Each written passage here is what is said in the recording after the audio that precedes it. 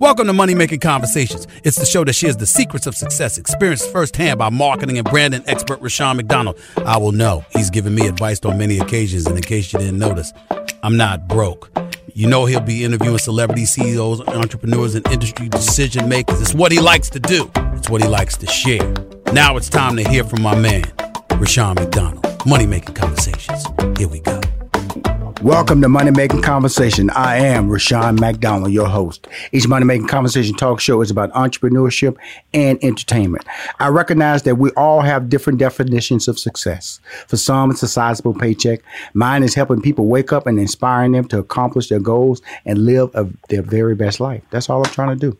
These are my passions, and that's what I'm trying to do for anybody who listens to the show, watches the show, stops in the streets and wants a question or wants me to mentor them. The Money Making Conversation interviews provide relatable information to the listener about career and financial planning, entrepreneurship, motivation, leadership, overcoming the odds, and how to live a balanced life. My guest is a highly sought-after brand architect in various industries, including music, fashion, wine and spirits, television, and most recently, the bottled water industry. Pittman is a powerful and respected force in the world of marketing. Over the course of 2 decades, she's held titles at media companies such as Time Inc. and Vibe Media Group. She is currently the CMO of Viola Brands and Epitome Media Group. She is on the show to talk about her new book, which I have in my hand right here. I said mom, I'm from the South. What Mommy Never Told You. It's MOMMY, not OMMA. Never Told You. Please welcome to Money Making Conversation, Ericka Pittman. How you doing, Ericka? Hi, how are you, Rushion? Had to get rid of that Southern. You know, it's not what Mama never told us, what Mommy. So where are you from to say Mommy, Ericka? Mommy. Well, I am from Brooklyn, New York. See. You say mommy, I say mama. To be honest with you, I say ma. I say ma more times than not, but it didn't necessarily resonate. Absolutely. I love the title. I have a 22-year-old daughter. So it was definitely, when I got my hands on the book, I read it and found some nuggets that I just want to share with my listeners during the show, Money Making Conversation. But first of all, let's get a little background on you. I gave out a lot of interesting, you being called a brand architect. What exactly is that? Brand architect. What exactly is that? Well, so throughout my career, I've been able to really successfully craft positioning for pretty much unknown brands. And, we have a saying at Blue Flame, we take things from unknown to ubiquitous. Right. So, just figuring out a sort of a paradigm on how to take something that might be an idea and bring it to fruition in a successful way.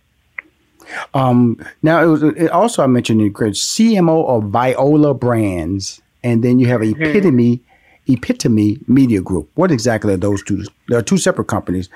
Talk about Viola Brands first. Okay, first and foremost, but first we'll address Viola. So Viola Brands is a cannabis company. We are a vertical, multi-state operating cannabis company in California, Oregon, Colorado, and Michigan. Right. Viola is Black-owned, owned by Al Harrington. That's my man, Al Harrington. That's what Al Harrington. NBA Al Harrington. Right. Oh, you need to tell him hi for me. He used to come down there and do some camps with me and Steve Harvey back in Dallas back in the day. Oh, there you go. Yes, everybody loves Al Harrington. He can talk now. His family's great. Yeah, and the brand is actually named after his grandmother, Viola. Okay, cool. So it's a fantastic opportunity. And then Epitome Media Group is my own company. And as your show focuses on entrepreneurship, I thought it was important to make sure that I mention my own company, which is a multimedia group that focuses on strategy, logistics, and media production. First project was my published book, which I'm very excited about, and we're working on other content projects and initiatives coming down the pike. So it's good. It's a lot of fun. Isn't it really interesting? Like I said, I managed Steve Harvey from 2000 to 2016, and I currently manage Stephen A. Smith. And, I can wake up and tell you exactly what their blood pressures were in Steve's case, what's wrong, what favorite foods for Stephen A. Smith. But when it came to trying to market myself, I realized I didn't know myself as much as I thought I should know or be willing to tell, because you always shortchange yourself.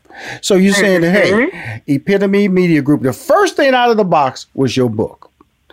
What have you learned so far about marketing, Ericka Pittman, that you didn't know when you first started? That is a brilliant question. You know, I really struggle. And you know what's interesting is most people that are actually proficient in their craft tend to struggle when they focus on themselves. Like psychiatrists never know they're crazy. Doctors never know they're sick. It's a running thing. And for me, you know, as a marketer, I can come up with a million ideas for everyone else's projects. But when it comes to me, I really struggle. And part of the reason why it took me 12 years to write this book, because I was so obsessed with making sure that it was, you know, my authentic self, and I just wanted everything to be perfect. And I felt like if I don't succeed at marketing my book, it's going to be a reflection on my ability to, you know, do my craft. And so I just think as an individual, I've put a lot of barriers on myself and a lot of pressure to over-deliver in areas that, quite frankly, didn't necessarily need that much energy. So that's the one thing that I've learned, is that, you know, just sort of take it objectively and do what I know how to do. The other thing is self-promotion. It is very hard for me, at least, to elaborate about myself. Absolutely. Oh, I've done this, I've done that, I'm this great. It's just ridiculous to me. So, well, you tend to discount your accomplishments. You tend to discount your accomplishments, and that's my staff is told that. I say I tell something like, "You have a degree in mathematics. When are you going to tell us that? You worked at IBM. When are you going to tell us that? You know, you're a baker. You know, all these little things that I've trivialized. They go, hey man, okay, that's just part of my life, but that's part of your life. That's part of your story. That, you know, because people think, you know, people only know what you tell them. Okay, they can Google your name, they see this attractive young lady, and they can also look at your backstory and go, she came from here. But it's really that journey that we tend to forget when we start to try to brand architect ourselves. You know, coming from that humble beginnings in New York, you know, that is what I wanted to make sure that people understand, that when you're a brand architect, the hardest brand to architect is sometimes yourself. Your own, yes. That is a word. You are 1,000,000% correct. This was the biggest hurdle in my entire career. Well, you jumped a lot of hurdles in this book. The book we're about to talk about, What Mommy Never Told You, written by Ericka Pittman. It was a lot of interesting names tied to this book, like Mitzi Miller. I met Mitzi when she was at Jet Magazine up in Chicago when I was doing the talk show up there. Went down and said that. And when she had the bad foot. I think she had that bad foot. She had something to tore Achilles. She did. We just talked about that foot this weekend. Yeah, the bad foot, you know. So she wasn't too hot looking, you know, when I met her, you know, when I was up there. But then she went on and did the television series, television movie that did great ratings, I believe, down the line. And then I see on the back of the book, I see Miss Hilton, who I love, fashion designer extraordinaire. She's been on Money Making Conversations. Beverly Bonds, who I long history, Black Girls Rock. She's been on Money Making Conversations. So I'm just letting you know, my friend, that you are in great. We are Al Harrington. So I don't know how I've not met you. You know, I know we know so many people in common. We have to kind of meet personally, face to face, at some point in life. You know, you go on social media, they'll tell you, well, this person knows 145 people that you know, or 15 people you know. That's you. You know, you're my 6 degrees of separation in this world of digital and social media. But the thing that I want to pull out at the very beginning of the book, because one thing about talking about a book, you don't want to give away the content of the book, just the things that motivate people to why they should buy this book, which says, I want all young women to experience their greatest truth and realize their potential. Now, I have a 22-year-old daughter. When I read that statement, what are you referencing for her to understand? I want her to understand her power and her God-given talent. We as women tend to diminish who we are and how we show up in the world. Right. And we make excuses for our gifts, to your earlier point. And I want young women to get very, very clear as early as possible who they are and what they want for their lives. Because the minute we know and we're rooted and grounded in our purpose and our vision for our lives, the sooner we can get to the business of doing it. I think about, Venus and Serena Williams or Tiger Woods, who, you know, their paths were sort of ordained as toddlers. So at 3 or 4 years old, you learn your craft, and by the time you're 17 or 18 years old, you've mastered it. So the sooner we can get clear about what we contribute to the world and where we want to be in the world, the sooner we can get to the business of getting that done. Absolutely.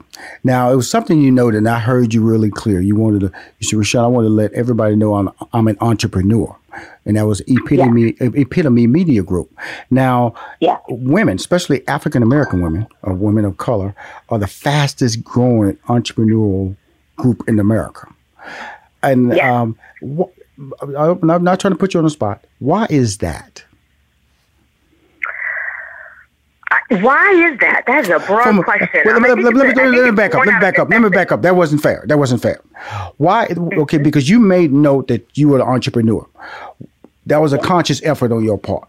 And African American women are the fastest growing portion of entrepreneurship opportunities in America today. Why is it important that you be recognized as an entrepreneur and also a person of color?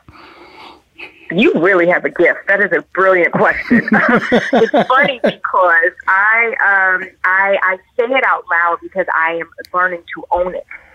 Because there is a mentality that goes into being an entrepreneur, and there's a way that you have to operate in your life as an entrepreneur.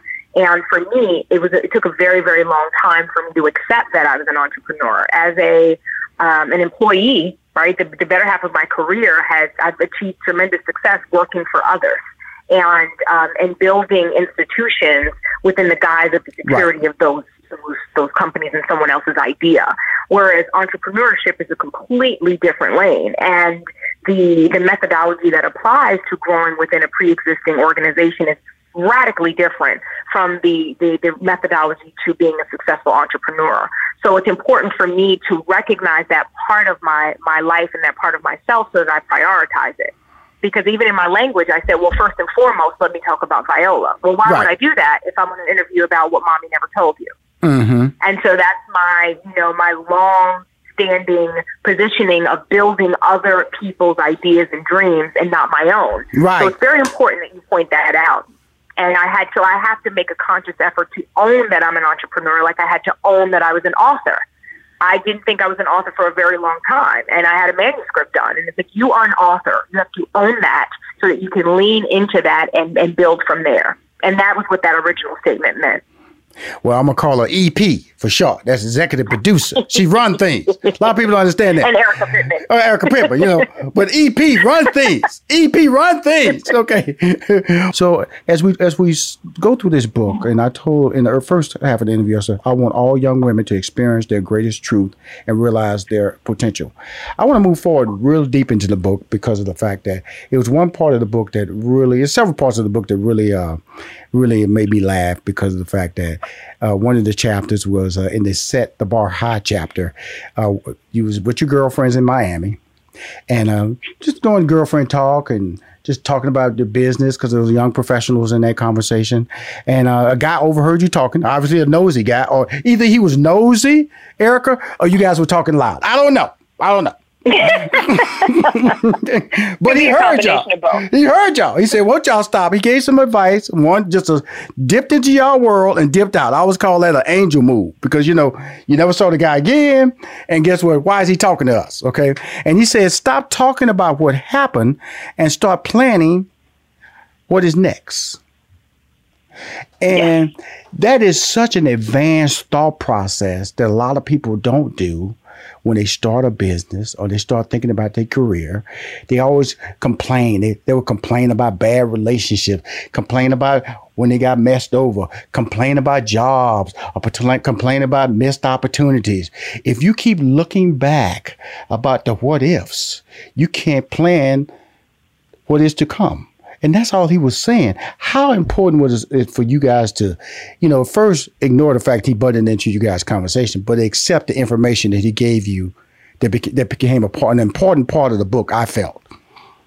Yes, it was. And it's an important part of my life. To your point about, angel moments, it was so profound that it literally stopped us in our tracks.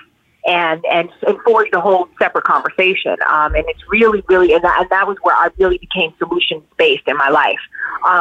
It was just really an aha moment about, it doesn't matter what happened. All you can focus on is what's next. You learn the lesson, you pull the tools, and you move forward. Mm-hmm. So for me, luckily, it happened early enough on in my own life and career that I was able to apply it and be tremendously successful. And so to this day, I don't spend a ton of time lamenting over a particular situation, whether it's good or bad, right? Because I believe you're only as good as your last sale. Right. And always be closing. Glenn Burney, in the movie. Mm-hmm. And then the other piece is, don't look back. You're not going that way. You have to move forward. So it really was an eye opener for me that someone could objectively hear our talking and our cadence and say, well, wait a minute, you guys are spending way too much time on stuff that doesn't matter. Where are you headed? So it was a brilliant opportunity for me, one of many that really helped me through my life. Well, let me bring that. I have when you manage talent, a lot of times you can only make decisions within your scope of thought process. You can't go to different people and when she makes the statement, "Don't look back," we're not telling you to forget. Because it's important you remember mistakes. It's important you remember success stories, but not to allow that to stop you from planning your future moves. Because of the fact fear can stop you. Fear of failure can stop you. And that's what we're talking about right here. I always tell people, when you move into a zone in your life where you're uncomfortable or you are nervous or you have to think a lot faster, that's good. Because you enter in a territory that you need to move into to be successful. And that's all that young man, I won't call him young man, I'm sure he was worldly when he told you guys, otherwise y'all wouldn't even have accepted his advice if he was like 20 years old. Who's that young fool? Get out of here. But the person had to be somebody who looked like he had some advice to give once you guys got over the shock of him interrupting y'all conversation. But that's in the chapter, Set the Bar High. But also in that chapter, which is the funniest chapter to me, is Knowing Your Value. My boy Keith, Clintscale. Yeah. And I know him. I know Keith. Last time I was in New York several years ago, we ate lunch, and we was talking about some stuff. And it made you mad because this man was trying to get you more money. And you thought you about to lose the little bit of money they were offering you. And that is so true. I cannot tell you how many times I've been negotiating deals. People go, hey, man, I'm cool with that amount. Hey, brother. But they got more. It's called negotiations because everybody know how to say no in negotiations. Understand that now. Hear me when I say this. If somebody come to you with an offer, do not say yes. You give them a counter offer, and you want to give them a counter offer that's kind of extreme. Because, whatever they come back with you, they're going to drop off that number anyway. So you don't want to come back go up a little bit, like 10%. You want to go up like 50%. So when they come back, they're going to drop down below that. So just tell everybody how he was a person who was experienced. That's what you was missing in this negotiation, was experience. And he brought that experience to the table, which leads us into this whole conversation, the importance of mentorship, which really lays out a lot of different, you mentioned that a lot in your book, male and female mentorship. Tell us about that, Ericka. Yes. So Keith Clintscale is one of many male mentors in my life that really helped navigate, my own personal negotiation skills and business acumen. Steve Stout happened to be another really fantastic mentor. Midway throughout my career, I could another name, but that's my boy, Steve Stout. I can't believe I've never met you. I cannot believe this, Ericka. Yes. I have been blessed to really interact with some phenomenal talent throughout my life and career. And just one of the things that I learned in that scenario with Keith, and even a gentleman by the name of Stephen Gold before Keith, is understanding your worth and understanding how to evaluate yourself in the marketplace. And also, a thing that women need to understand is this is fact. Women are paid, 40 to 60 cents on the dollar, depending on your race. Right. And we are absolutely discounted in every single arena that we enter. So if you ask for $100, they're only going to believe they need to give you $40 to $60. And in knowing that, you have to combat that in evaluating yourself in a way that makes sense. So proven track record, making sure that your package, your presentation, your pitch make the most sense to create the sort of the substance for your ask. And then to your point, Rashawn, is asking a little bit more than what you think you want so that you can get what you need, right? And so when Keith showed me that, I didn't think I was worthy of the the opportunity that was presented to me. So I was willing to take whatever it was they had to give me because it was more than what I even was making in the moment. Right. But what Keith showed me is I was more valuable to that organization, and I needed to leverage that to get what I really wanted. And the rest is history. I've been able to negotiate my salary in ways that have been, really unprecedented for me or anyone in my family. And it's a good segue to first generational hurdles. And that's really what Mommy Never Told You was about. Because I get so many times people ask me, well, what didn't Mommy tell you? And I have to elaborate that my mother gave me as much as she could give me, right? She nurtured, she supported, she directed, she guided. But there's just some things she's never done. So she has no insight on the best approach to doing it. So, as a first generational professional at this level, there are so many things that I just don't know how to do, and a lot of financial gaps for us as a community and a whole host of other things. And having these mentors is where you can tap into that experience and expertise to get some safe guidance on how to do it successfully. Absolutely. And I just was tickled to death that you was mad at him. And I was so mad at him. All he was trying to do, Ericka, was get you more money. Get your value together. But Keith Clink feels the way I know Keith Clink feels. He is not gentle about what he's doing. He completely steamrolls everything. I know him. That's why I laugh, because you go, no, he didn't blow. Hey, I was happy. These people wanted me. What is he saying? And then he wasn't talking to you. He was just making decisions without you. Okay, I told him. Completely steamrolled the whole process. Well, you can at least ask me, Keith, what I think about that dollar amount. No, I didn't need to ask. I didn't know what you were talking about. I didn't ask you anything. And you're like, that's funny. Okay. I know we're about to wrap up here, but I wanted to talk about, there's so many things I can talk about the book. I'm talking to Ericka Pittman, EP in my game, executive producer. That's what I call her, because she run things. That's going to be her subtitle, because she run things. Just things. That's it. Because she run things. Is a chapter of the book under Define and Control Your Own Narrative, which I always talk about. I think in 2020, that's what I sat down with a specialist about, like I said, wanted to find out who relates to Rushion McDonald, what age group relates to Rushion McDonald, what my colors, what the people are attracted to. Do they like me casual? Do they like me in a suit? And also, so I really actually went to somebody to tell me who Rushion McDonald was and who wants to listen to Rushion McDonald. And when you get into the chapter, Define and Control Your Own Narrative, you say this: at the age of 33, you made it out of the projects and was part of the top 5% of income earners in America. Now, a lot of people don't understand that. That's powerful. That's powerful because you're now navigating waters. When you go in the grocery store, you just pick things up. You don't have to worry about it's on sale. You just pick it up. Okay. You go buy some shoes. Hey, I have a couple of pair. Okay. I have a couple of pair. That car, put a few more features on that car. I like that. Okay. I don't mind flying first class every once in a while because I'm in the top 5, but you don't know these things.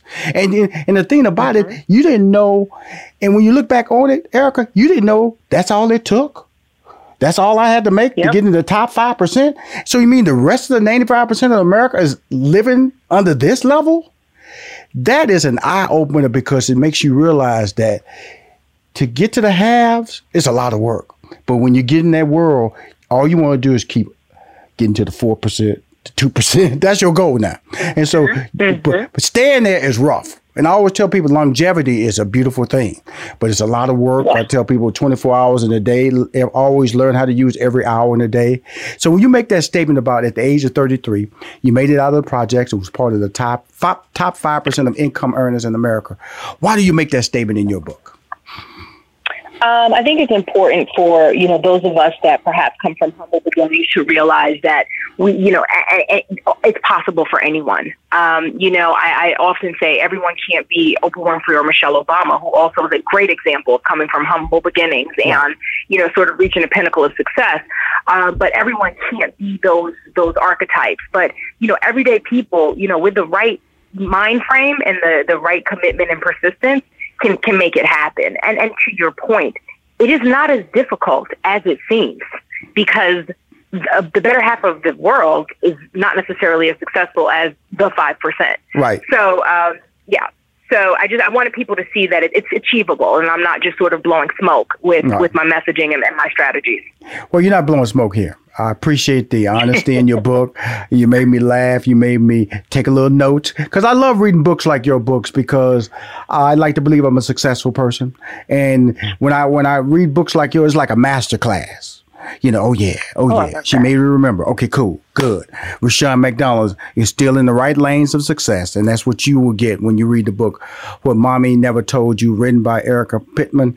EP, that's my girl. Executive producer, because she run things. Ericka, thank you for coming on my show. Okay. Thank you so much for having me. If you want to hear more Money Making Conversation interviews, please go to moneymakingconversation.com. I'm Rushion McDonald. I'm your host. My next guest, dear friend, is an Emmy Award-winning and two-time NAACP Image Award-winning multimedia personality that includes Sirius XM's Cafe Mocha radio show, talk show co-host on The Real, comedian, entrepreneur, and actress. She's on the show to talk about her very, very funny memoir, I Tried to Change So You Don't Have to. Please welcome to Money Making Conversation again, Loni Love. Hey, Rashawn, thank you for the time. Loni, I'm telling you something. Let me just read this what I took from the book, because I want to set the stage before we start talking about this very funny book, and a very funny book, memoir. In reading this book, this came from you. In reading this book, you should remember that I am a comedian. I am also a television host and an actress and an electrical engineer. This is my memoir, and it tells you about my life, but it's a tale told from a comedian perspective, a comic perspective. And I believe that this entitles me to a good number of liberties. I reordered and combined events and people. I changed a whole lot of names and identified details, and I've exaggerated and made some things up altogether. I hope make you smile or even laugh, but I have not changed the reality of my life, where I came from and how I've got here today. Ladies and gentlemen, Loni Love. That's beautiful. No, that's called when the attorney talks to you. Yeah, say, can you write something? Absolutely. Loni, you've been on the show before, and I'm a big fan of yours, and it always I always call you or text you just to let you know I love you, and you're just a gifted young lady, and never be down on yourself. And I read this book. It's a journey from Detroit to Houston, Texas, to El Segundo, to Los Angeles, I guess you could say that. It all started in Detroit. Tell us about that start, and then I want to break down some of my favorite chapters, like chapter 8 when you were thrown in jail. Has to be the funniest. The funniest chapter. And I read a lot of books now. Let me just tell you, I'm talking to Loni Love now. This is her book now. This is her memoir. I Tried to Change So You Don't Have to. I'm telling you. I just think everybody should tell their journey, and especially people of color. People don't understand how hard it is for us to make it. That's why I want everybody, especially during the pandemic, to share their story. Right. And so this is my story. I grew up in Detroit in the Brewster Project, and it just takes you through that whole life thing, because, some people only know me from The Real or from Chelsea Lately or, the shows that Rashawn would put me on graciously. But, it's a whole journey. And I just wanted the people to understand, my journey and why I appreciate where I am, why I'm vulnerable at times, why I'm sensitive at times, while I'm strong at times. Because the fact is that it hasn't been a easy road. And I also wanted to inspire and give people some hope. So that's what you're reading. And it's just a love letter to my fans. That's what it is. It's an honest letter. And the thing about it is that I've read a lot of memoirs doing the show Money Making Conversations, but I loved yours because it was just funny, but it's also truthful. It was also painful. It was also, I was like, I had a reason to cry. I had a reason to feel sorry for you. I had a reason to root for you. I had a reason to call you a fool. Girl, that's stupid. Why you do that? But one of the things that came out that stood out for me was like, it was a point in your life where you were surrounded by blackness. That's why I call in your book. You even mentioned it yourself. Surrounded by blackness protected you. The HBCU experience at Prairie View A&M, the Black sisters of your sorority, Delta Sigma Theta. It defined the importance to me right now of why Black Lives Matter. When I got to that part of the book, it just felt so current to me. and why it was important that you experienced that HBCU experience and being surrounded by the sisterhood who bailed you out of jail. Delta Sigma Theta. Yes. Thank you to my sorors. They had, they had them credit cards. They was able to do that, and they, and I had to lean way on the shield that night. I almost fell off leaning on the shield. That hard, Rashawn. But it's just, it's a wonderful story of how, at 19 years old, even though growing up in the projects, I knew nothing about the police because my mom always protected me from that. The police never came in the projects unless, somebody got shot. So I didn't have this experience till I was in college. And I didn't realize, I didn't have to talk. I didn't know nothing about, racist cops and, I'd never experienced that. So when I experienced it, and the story is so interesting, it goes through the whole process of being arrested, going to the booking center, because it was a felony for trespassing, walking in a kitchen.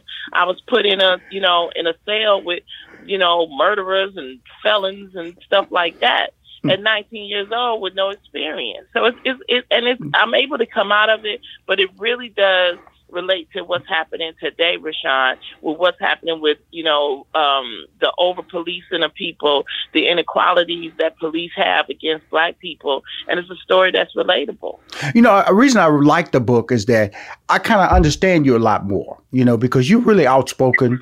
And you first of all, you're coming from, when you talk about prison or jail or wrongfully incarcerated or talk about being called out by your name, racial statements thrown your way, and people don't really understand. That's why when I look at the white people protesting or marching, I really makes me feel good. Maybe they starting to understand that this is not something we're making up. This is something that I know you can't ever relate to it because being a Black is an everyday challenge. I don't care what flag they take down at NASCAR, what flag they take down at Mississippi. We still going to be challenged by our darkness, our color tone. And the thing about it in your book, is the church plays a role. Miss Eva, Jehovah's Witness, how she built those. Just talk about some of the ladies besides your mom who played an important defining role in your personality. How you looked at life, how you looked at love, how you looked at relationships and all that stuff. Talk about the other women that were important in your life in this book. Well, the love that I developed for Black women came from my foundation. I had a babysitter. Her name was Miss Brooks. She was Jehovah's Witness, who I spent a lot of my time with. That's where I got my religious backing from. I had Miss Eva. I had Ice Cream Eva. Yeah, she was a Bible study lady. I had my Girl Scout troop leader. And these were women that impacted me so much that they cared for me and they took care of me. And this was the foundation and I think that it's important when they say a village, it takes a village to raise a child. It really, really does. But then also is my relationship, with men in general was actually defined in that era as well. And, the caring of Black brothers and sisters, was also defined from that. So it's like when I meet people like the fabulous Rashawn McDonald, thank you. We're able to connect because we down home people. You know what I mean? And so all of this you can read about it in the book and you can really see and feel the foundation. But I mean, the thing if anybody I want them to take away from is that if you feel hopeless, if you need some inspiration, understand that you are from a strong stock of people. Right. And we constantly prove it all the time. And I'm just waiting on your book, Rashawn. That's what I'm waiting on. Well, thank you. Well, it's coming, but I'm going to tell you something. This book, I'm telling you, Barnes & Noble, you can get online right now. The book is on sale right now. Please go out and buy it. And the thing because it's some relatable things to me in there. I'm a male, but it's very relatable because this book is about motivation. It's about inspiring. It's overcoming the odds. And one of the things was when she came out of high school, bright, call her nerd. My degree was in mathematics. And her skill was mathematics. She got a degree in electrical engineering. And she just went to work for, was it GM or General Motors. General Motors went on the line, just putting gluing carpet down. When I graduated from high school, I became a forklift driver. I thought that was my level. I thought it had a nice hourly check tied to it. I thought that was my level. But somebody saw more in me than I saw in myself. And that's really where mentoring comes in. That's why it's important. I see the role that you play out there. I see registering people to vote. I've seen how you realize that, look, in your book, then it talks about accepting who you are when you're trying to lose all that weight. Trying to be something that you're not. And that's really, and I want to let people know that this book is so relatable because it talks about issues and trusting yourself and not listening to other people who say you should be doing this. It's really an amazing story. Very funny, but very telling as to what we need to read today to be motivated to be successful. Great job on this book, Loni. Great job. I appreciate it. I appreciate everybody that's discovering it and reading about it. It's great reviews. Amazon has been #1 in memoirs. It's #1 in comedy for new releases. So, and again, I can't wait to get your book, but we are just parallel and when it comes to being like that manual and how somebody came and helped us, it's a great story, and I'm just thankful that I'm able to live to still tell it. So, and then we did something else. We were musically inclined, and we love classic music. See, I was a B flat clarinet. That was me. So you couldn't handle that. You went over to the French horn, and I'm gonna tell you something. I'm gonna tell anybody this about the French horn. That is the most difficult instrument to play, because if you don't put your hands in there right and move it right, now the sounds, you can just keep blowing on that thing forever. So for you to walk past a B flat clarinet and go over to a French horn, girl, hands down, you a bad sister, okay? And you could also use it as a weapon when you It's just beautiful with the journey as we go through this book. Let me just tell everybody about the book, and it says how it breaks down. It talks about the early years and the projects, and then then that's part of her life. That's important. That first 18 years. Then it talks specifically about her college life, her friends, how she got to college, how that played an important role. And each one of those layers is defining for her because, she didn't want to leave home when she was asked to leave home. And then she wasn't really ready to go to college, but she saw an opportunity to go. She went. She learned how to pivot. This book is about pivoting too, because in this book, Loni is a great pivoter. She see an opportunity, she going. And is going to give 100%. A lot of people pivot and they kind of ease over that, Loni. You don't do that, do you? No, I don't. I really like telling the story, telling the truth, but bringing levity. At the end of every chapter is a list of jokes. Yes. Because some stories in the book are dark, some stories are sad, some stories are really happy, but I want people to know that after every chapter there's levity. Yes. And I think that's important because it shapes your frame of mind differently. So to know that you can get out of anything, even though it seems impossible, you could get out of anything. And this is a story for men, women, young, old. Yes. If you're at a point in your life where you're trying to reach and you kind of like you need some motivation, you read this book. If you're trying to find love, I talk about that. Oh, yes, you do. Situations where you need to, you get in situations where, things ain't working out, or that's the part where really Rashawn, I have to say, when we were the chapter in Real Talk is where I really leaned on Rashawn to give me advice, and it really helped me to get through the situation I was in my TV show, and understanding the studio system. All of that is explained because it's real easy for people to see the front side of certain things, of television shows and things. They don't understand the behind the scenes. Even way back, my first movie, people don't, a lot of people don't know that my first movie was Soul Plane. Oh, yes. And that's when we all thought it was going to make us all a star. Kevin Hart, Monique, all of us. Snoop Dogg. D.L. Hughley. It tells the whole story is explained, but it's all, and I have so many more stories, but because I keep a diary, and I tell anybody, right now we're living in historic times. Yes, keep a diary or a journal, so that you can look back in 5 years and see where you've come from and what you were dealing with. So these are like just a few stories that I put together, and it kind of tells the stories, the beginning story.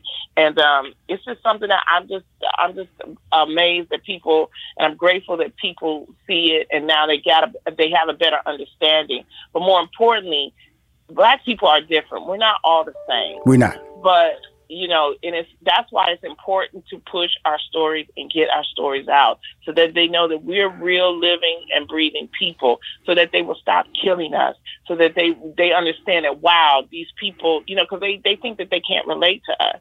But the whole point is we're living and breathing people, and we have to share our stories to show them the experiences that we've come through. And that's what we're doing. Wow.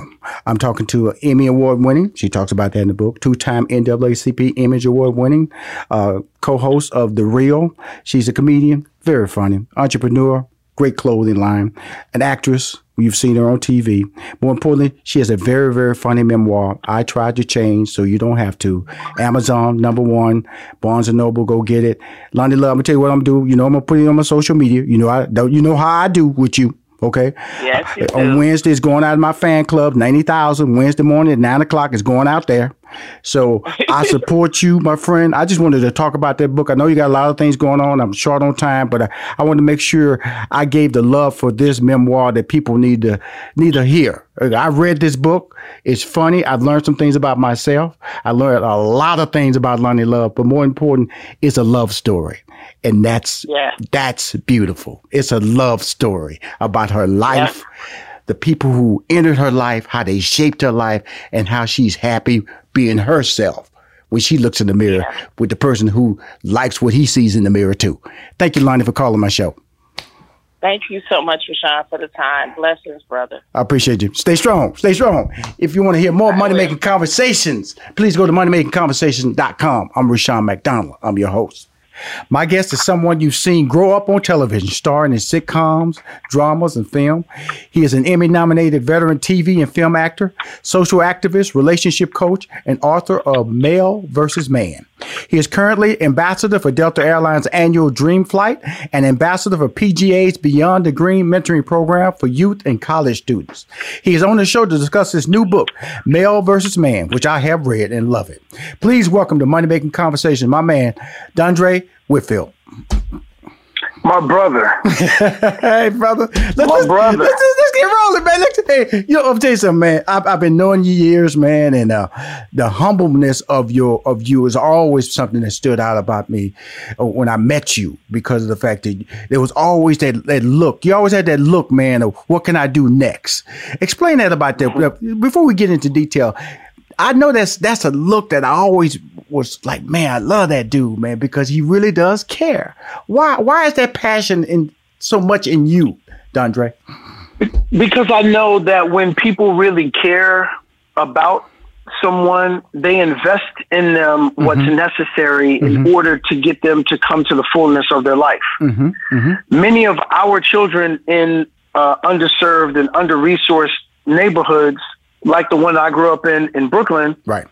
If we had the resources, if we had the kind of care, if people took the kind of time to invest in our kids do it in spite of not having all of those things at times. So can you imagine if they had proper resourcing? One of the things that's really eye-opening in the conversation of what we're having about policing right now is defunding the police in order to properly fund our neighborhoods. Right. And our neighborhoods is really funding our children. Right. What do they need? We need social work. Our children are experiencing PTSD. They don't have to turn on the television to see violence being committed against them. They're watching it every single day in their own neighborhoods. Right. They're watching it every single day in their own homes. So for me, I know that as a kid growing up in Brooklyn, I was impacted greatly when people took the time to invest energy in me. And so every single day as a man, I know that's my purpose in life. And that's important. And you deliver it. I've seen you in many times with Steve Harvey and I had the mentoring camps. Man, it wasn't a long phone call to get you there, brother. You were there. And just was there. And guess what? Wasn't dressed like a star. You was just like a regular guy. You just ready to work. Tennis shoes on. Yes, sir. Little warm-up pants and just a T-shirt if that's all you needed. Because you saw something in these young people that only you through your effort. And I said you. It was others there. But you take it personal. You take it personal, though. And that's what I like about you. You know what I saw in all of those young brothers? I saw myself. Yes. So even I didn't even get an invitation to the mentoring camp. I reached out to Steve's folks. Right. I got a conversation with one of his daughters first to say, yo, you guys need to have me there. Right. So I begged my way into getting there. And then, many of our brothers, and this is not a knock on any of them, but many of our brothers came in for the day and then they left. That's what I'm talking about. I had a conversation with my two kids, my daughter and my son. Right. And I said, I need your permission because it happens over Father's Day weekend. Right. Right? Yes, it does. I had a conversation with my daughter and my son to say, I need your permission. I need you to lend me to those kids that don't have a father. So I stayed there the entire weekend. Right. I was actually the only brother there, aside from, of course, Brother Steve and yourself.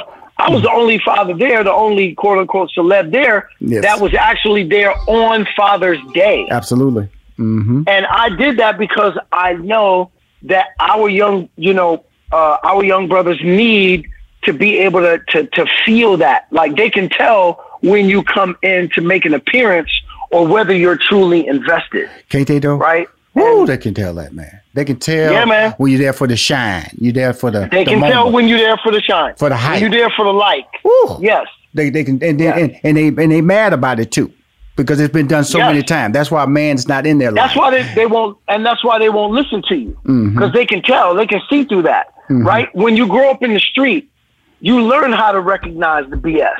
Right? You learn how to size people up and go, oh man, this dude is making an appearance. As soon as those cameras turn off, watch him turn off. Wow. Right? They can steal it. Right? And I wanted those brothers to know, yo man, no. I'm going to be here. I didn't leave the camp. Matter of fact, my first day at the camp, I stayed so long that I actually missed the rides back to the hotel. Absolutely true. That's a true story. Absolutely. You remember that? Absolutely. Because you came to me, you say, hey, man, I need a ride. I go, a ride? I need a ride. You didn't kiss the band back? Nah, man. I've been here dealing with the kids. Yes, sir. I'm like, I ain't got no way back to get to the hotel. Yes, sir. That's putting in work, yes, fam. Sir. And you know it. Absolutely. Yes, indeed. And the reason I brought that story up and just our relationship, because I want to let everybody know why this book is important. There's always been a passion mission for him throughout his life. This finally allows us to read why is it so passionate in the words. The book I'm talking about is Male versus Man. This is an amazing book. Mr. Whitfield, I'm calling you Mr. Whitfield, okay? Because you preaching to me. You preaching to me in this book. But when I got to Moses, when the Moses, I was looking for a plate. I had to put some money in it. And the thing about it is that, tell us the importance of male versus man. And we're going to break down some detail about it because there was some personal stuff that you mentioned in your book that hit home for me. And that's important just the people I knew, a person I knew. And I want to reflect on that. But tell us the importance of male versus man. Well, there is, as I tee up in the book and as I often say when I speak, that every man that you meet is a male, but not every male that you meet is a man. There's a huge difference between being a male and being a man. So being a male is the gender that we were chosen to be, but man is the job that we choose to do. So males look to serve themselves while men look to serve others. They look to be of service. Mm-hmm. Males look to be served. There's a huge difference between being a male and being a man. And many of our brothers, their development into manhood gets arrested at a very specific and early age, particularly when they don't have their father around to give them manhood messaging. Now watch this. Just because you're the person who gave you their DNA in your biological father, just because you have them in your life doesn't necessarily mean that you're going to get the messaging that you need in order for you to matriculate into manhood. Because what if your father never got the messaging that he needed? Right. Your father can't give you something that he never got. So many of our young brothers never properly matriculate into manhood because they never receive manhood messaging. My father was in and out of jail my entire life, throughout my adolescence. So I never got the messaging that I needed from my father. But here's the thing. My father never got the messaging that he needed either. So my father couldn't father me because he himself was unfathered. Right. And in writing this book, I said to myself, you know what? And this came after me reconciling with my father. After 20 years of the two of us being estranged from each other. At 26 years old, I threatened my father. I told him if I ever saw him again, one of us wasn't going to be here, and it wasn't going to be me. Right.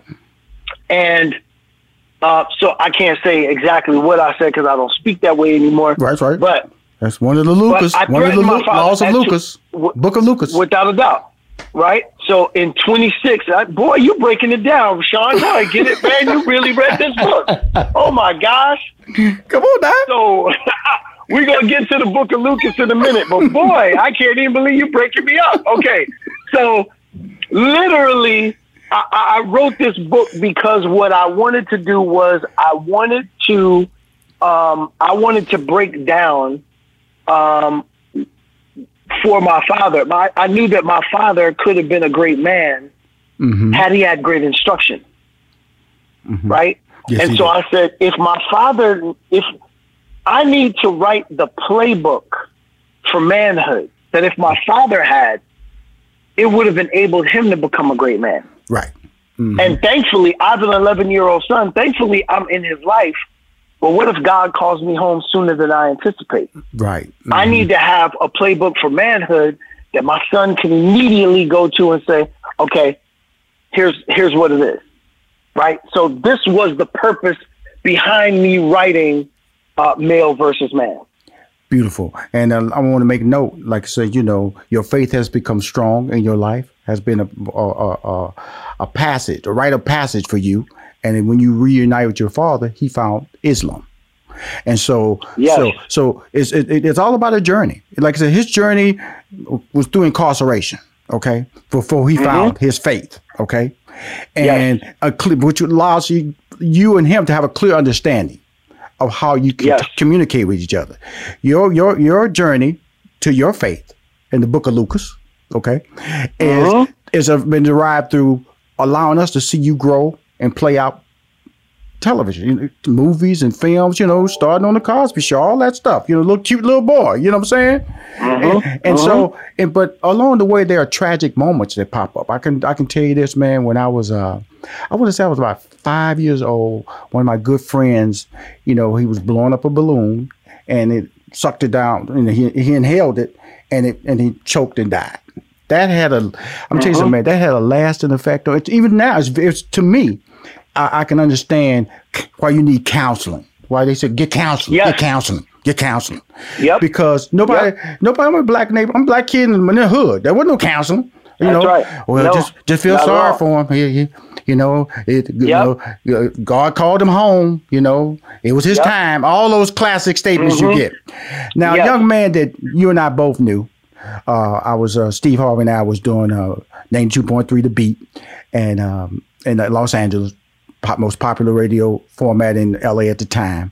And Amon Parker used to come up to the station. Yes. good looking young man. I love that dude, man. Slender, in shape, about 6'1". You know, we used to laugh all the time. Whenever he come around that corner, he had energy, man. He had energy. And boy, I said, boy. Energy. I said, boy. Energy. Can you just calm down? What are you taking, man, when you come up to this station? And yes, man. And then in introducing him into this book, I learned a side of you I didn't know about your motorcycle skills. You know, and the ability to be able to be special. That's why I always look at people like you, man, is that, you know, God gives us all a lot of talents, you know, and that's just one of the talents that you became very good at. And in doing so, Mr. Parker became enamored and wanted to share in that experience. Tell us the rest of the story. You know, my Amon was my, I love the fact that you recall him through his staple, which was his energy. Oh, I love that kid. This dude, this brother was like a pack of like a super transformer pack of energy. And no matter when you saw him, he was the same way. His mom said that when I finally met her, she said that we must have been separated at birth. Because our energy is always like the same. It's one of the reasons why we were attracted to one another as brothers. Right. Because our energies matched. He was just high off life. The dude didn't have, you know, he didn't have those kinds of vices and all that stuff that would make him, you know, energetic. He was just energetic about life. And he became my best friend out here. And we did everything together with our families together. Our wives were great together. I was really tight with his kids. And a couple of months before my wife gave birth to our first child, my daughter, Amon decided that I was always a avid motorcyclist. And my skill sets ran deep. You know, I would wheelie on the freeway and do stoppies. And, you know, I raced motorcycles. Like, motorcycles became a huge part of, like, my life. And I was doing stuff that while I was on television shows. And I would do all of these stunts on my motorcycle. And people, like, I'd take my helmet off after getting off. People would be like, that's the dude from that show? So people were, like, blown away at that. He would come over to my house, see my motorcycle, see my wife's motorcycle. He was like, man, I've always wanted to ride. I said, well, yo, if you're going to ride, you're going to have to go through a motorcycle safety course. So I made sure he went through the motorcycle safety course. He did all of that. Everything was good. I made sure his equipment was good, all that. His first day of getting on the freeway, I said, listen, I'm going to come pick you up. I was living in Tarzana at the time. He lived in Palmdale. So it was a big trek. So I had to ride out there to his house, and we got on the freeway and we started rolling. And day was going great. And I talk about this in the book, and I'm not going to go through the whole thing because it's a lengthy story. But rather than the reason why I picked him up was because I knew that it was my assignment to look after my friend. And what I talk about in the book is the pain that you go through as a man when you abandon your post and you don't walk out your assignment in life. And I happened to leave him while we were on the freeway in order to go through these turns that I used to love to go through. And I'm speeding through. And after I get to the end, my other partner and I were sitting there. We were waiting on him, and he never came out of that turn. And then a car pulls up beside us and says, "Hey, you guys got a bike down back there." So we turned because we were on our way to Pasadena. So we make this U-turn, come up on the other side, and I see my best friend laid out in the middle of the freeway. His motorcycle is up against the guardrail. Traffic is stopped. We go up to the top, turn back around, come back over. I get down to him, take off my helmet. I'm like, I said, you good? You all right? He's breathing, but he's not responding. Right. His eyes are fluttering. His chest is pumping, trying to take in, oxygen. And I just began, talking to him going, man, hey, something just hit me. It's like, yo, you can't leave here. Mm-hmm. You got a wife and 2 kids. Mm-hmm. And you haven't even seen my daughter be born yet. Mm-hmm. And just kept talking to him. Ambulance finally comes, transported him to the hospital. Long story short, he had so much swelling on his brain that they said that if he made it, he would never be the same again. And that he would just live his life, in a vegetative state. And family, his wife, along with his mother, sister, they decided to give him a peaceful, home going. Right. And it devastated me. It devastated me because while I know I'm not as powerful as God, and I don't know God's plan, all I know is that as a man, I did not stand my post on that day. Right. I didn't stay there. Now, I don't know if the both of us, we still don't know what happened. We don't know whether a car hit him. We don't know whether he lost control going into the turn. We have no idea what happened. They still don't know. And I never got the story back to me. That's exactly what happened. All I know, he was on the freeway, and probably driving at a high speed, and that was it. Right. And then when it came back to me, Dre, I was like, huh? You kidding me? Right. Because and my takeaway from that book is about there's no pointing fingers. It's about life. No, it's no, about not life. at all. It's about life. And really, that's why I talk about this, because, like I said, I don't know if I stayed with him. I don't know if both of us, might have met the same fate. I have no idea. All I know is this: as a man, I knew that my job was to look after my brother. And for a moment, in order for me to feed my flesh, I abandoned my post. Right. And that lesson stayed with me. First of all, his last name was Parker. Right. My daughter was born 2 months after he passed. Her name is Parker. Right. So every single day that I look at her, every single day that I call her name, I think about him. And I also think about how devastating it can be when a man abandons his post. And so I've never, since that day, and now my daughter come September will be 16. Wow. So that was 16 years ago. Yep. So every single day when I walk as a man, I walk with great purpose. Just like this Father's Day, it's ironic we were talking about the camp and talking about my commitments on Father's Day, right? This Father's Day in Los Angeles, I am organizing a rally. You can go to all of my social medias and you will see my call to action to all fathers, not black fathers, not white fathers. All fathers. All fathers. On Father's Day, 11 a.m. in front of City Hall in Los Angeles. Because we recognize that while we want equality and justice for all of our families, we recognize that right now, black people are being denied those rights.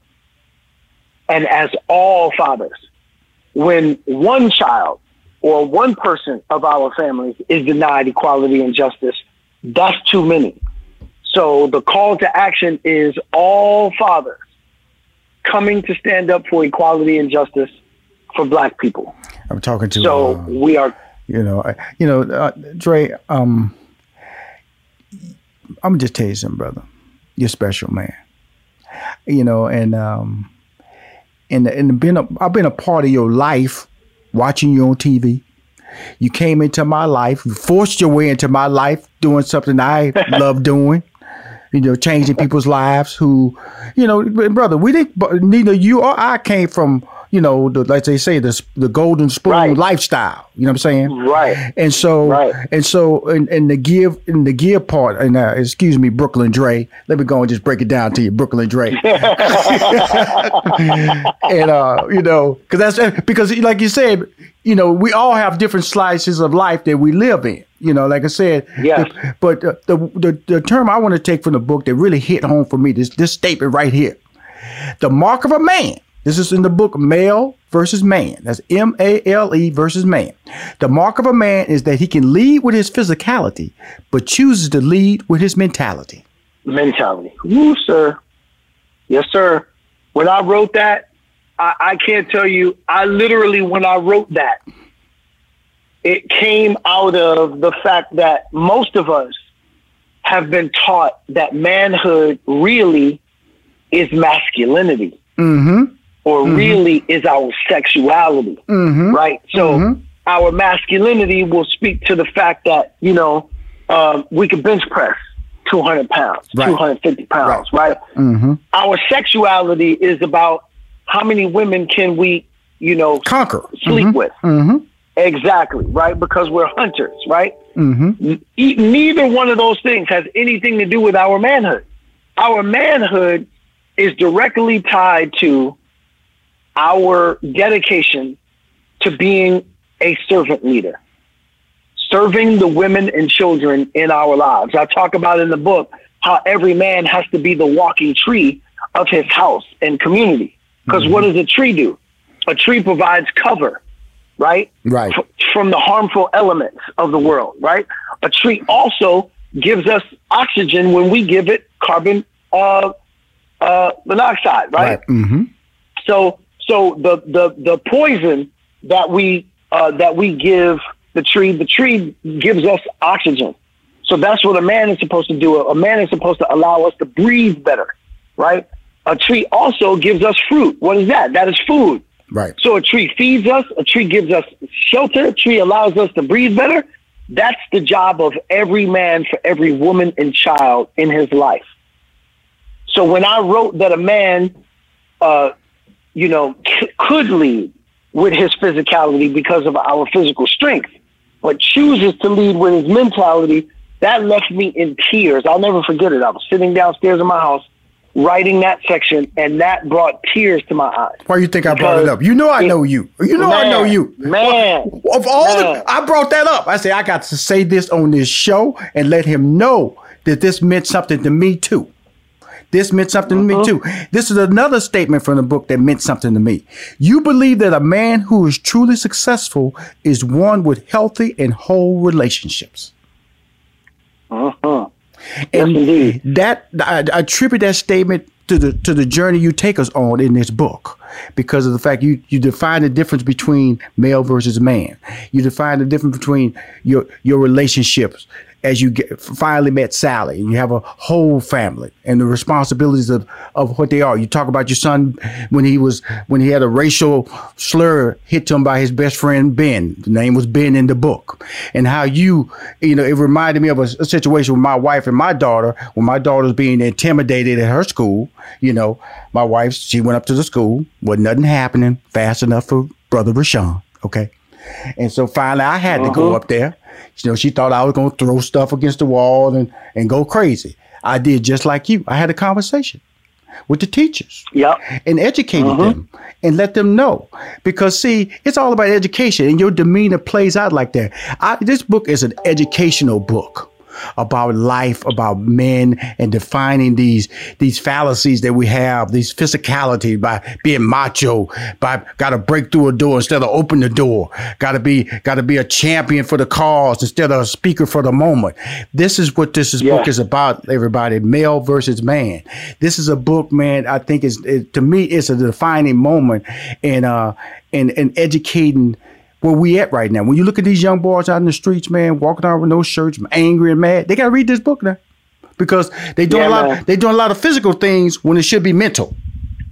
No question. And it's so interesting. When I spoke earlier, I said I think I misspoke and said carbon monoxide and meant to say carbon dioxide. Is what we breathe out when we breathe, and our trees produce oxygen for us. And Right. that's what men are supposed to do. We spoke earlier about the book of Lucas, right? You Oh yeah, got to mentioned get that in before we wrap So- up. Come on now. right. So in the Yes. Bible, there are a great many different books. Yes, right? sir. And so in talking Man. about this in male versus man, I said, you know what? We all know about the book, The 5 Love Languages. Mm-hmm. And I said, there actually is, there are 5 pain languages. Mm-hmm. And that's how I came up with, quote unquote, the book of Lucas.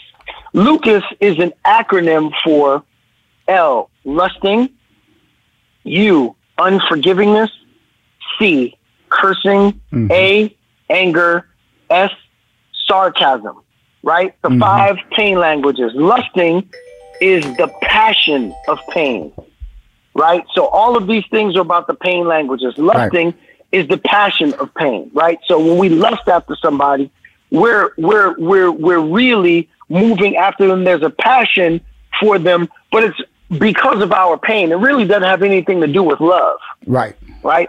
Unforgivingness is the memory of pain. If I remember something, then I'm not going to forgive you because I remember the pain that it produced. So I can't forgive you. Right?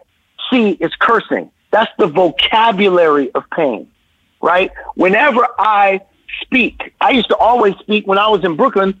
Cursing was like the first language. Never mind Absolutely. English. Absolutely. Cursing was the first language, right? Mm-hmm. But I began to realize that me cursing at my wife is never something that I should do because that is going to cause her great pain. Yes. Me cursing at my children, I should never do that as a man. That's going to cause them great pain. Right. I began to realize that every time I curse at somebody, it only brings them pain. So that's when I realized that's the vocabulary of pain. That's why I don't curse anymore, right? Mm-hmm. A is anger. That's the emotion of pain. Whenever we feel pain and we get like hurt from that profound pain, anger shows up because that's the emotion that gets produced by it, right? Right. And then finally, S is sarcasm.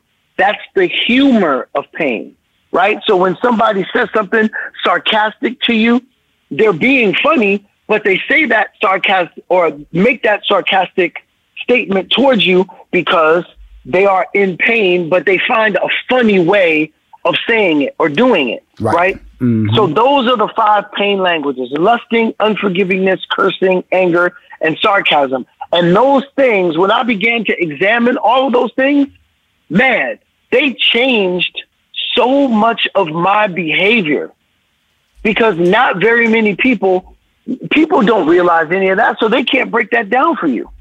Right? Wow. So when I got to that, man, I sat there and I said, oh my gosh, bro, you just gave people a language to be able to recognize what behaviors they are walking out that cause other people pain from their own pain. It's like that saying, hurt people hurt people. Yes, sir. When we hurt, these are the pain languages we use to hurt other people because we are hurt. Wow. I'm gonna tell you something, man. I know I got to wrap up here. You have a male versus man video series that features Will Smith, Kevin Hart, Trevor Jackson. Yes. Tell us about that. Every Friday at 10 a.m. Pacific Coast time, 1 a.m. East Coast time. It's a new series, new series of videos, male versus man. Talk to us about that. Mm-hmm. Yeah, I produced this digital series along with my producing partners, the Black Love team. Oh yes, that's my crew. That's my crew. That's my crew. Mm-hmm. Yeah, those are my people, Cody and Tommy Oliver. Mm-hmm. Those are my people. They're my producing partners on the digital series. Mm-hmm. And I came to them because I needed somebody to help me produce this series of talks with men about their matriculation into manhood. Right. I knew that people needed to hear stories from people that they considered to be accomplished men about how they went from going from maleness to manhood. Right. And so my first conversation was with my brother, Will Smith. Mm-hmm. And it was extremely powerful. If you watch that talk, it really talks about the fact that everything that we've been told when we're younger that is going to make you feel great about being an accomplished man in making money, in doing the things that you do in your career, right, in sleeping with a bunch of women, none of them are going to sustain how you feel about yourself as a man. Most of those things we usually use as males to distract ourselves from the fact that we don't really know what our purpose on this earth is. Wow. So when Will talks about it, it really breaks it down. Like, it's one thing for me to say it in my book, but when you hear powerful brothers like Will, like D.L. Hughley, like Kevin Hart, like Trevor Jackson, like all of these brothers who have a powerful perspective about what that is and what it meant to evolve and to matriculate into manhood, it really drives the point home. So this digital series is powerful. It's on my YouTube channel, which is the Male versus Man channel. Go check out all of the conversations there. Powerful, powerful, powerful stuff. Well, you know I'm going to do that. I'm talking to Dondré Whitfield. I call him a friend. I call him now he's a minister of change here for us to understand what being a man and being a male are two different things. It's a journey that we all need to take upon ourselves. The book, it's a great chapter. The Happy Wife, Happy Life. Love that chapter.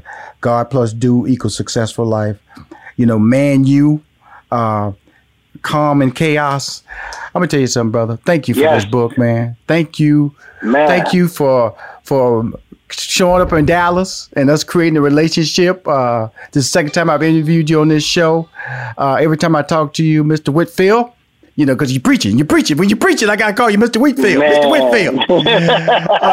You're a blessing, man. You're a blessing, brother. I'm send me some banners. Likewise. So I can promote your YouTube channel on my brand. And but I love you, man. Sir. I really I love do. You back, brother. Love you, Brooklyn Dre. I love Brooklyn Dre. I love it all, baby. I love it all. Don't change, man. Don't change, okay, man. I appreciate you. I got you, brother. I appreciate you more. Okay, cool. Thank you, brother. If you want to hear more interviews on Money Making Conversation, go to moneymakingconversation.com. I'm Rushion McDonald. I'm your host.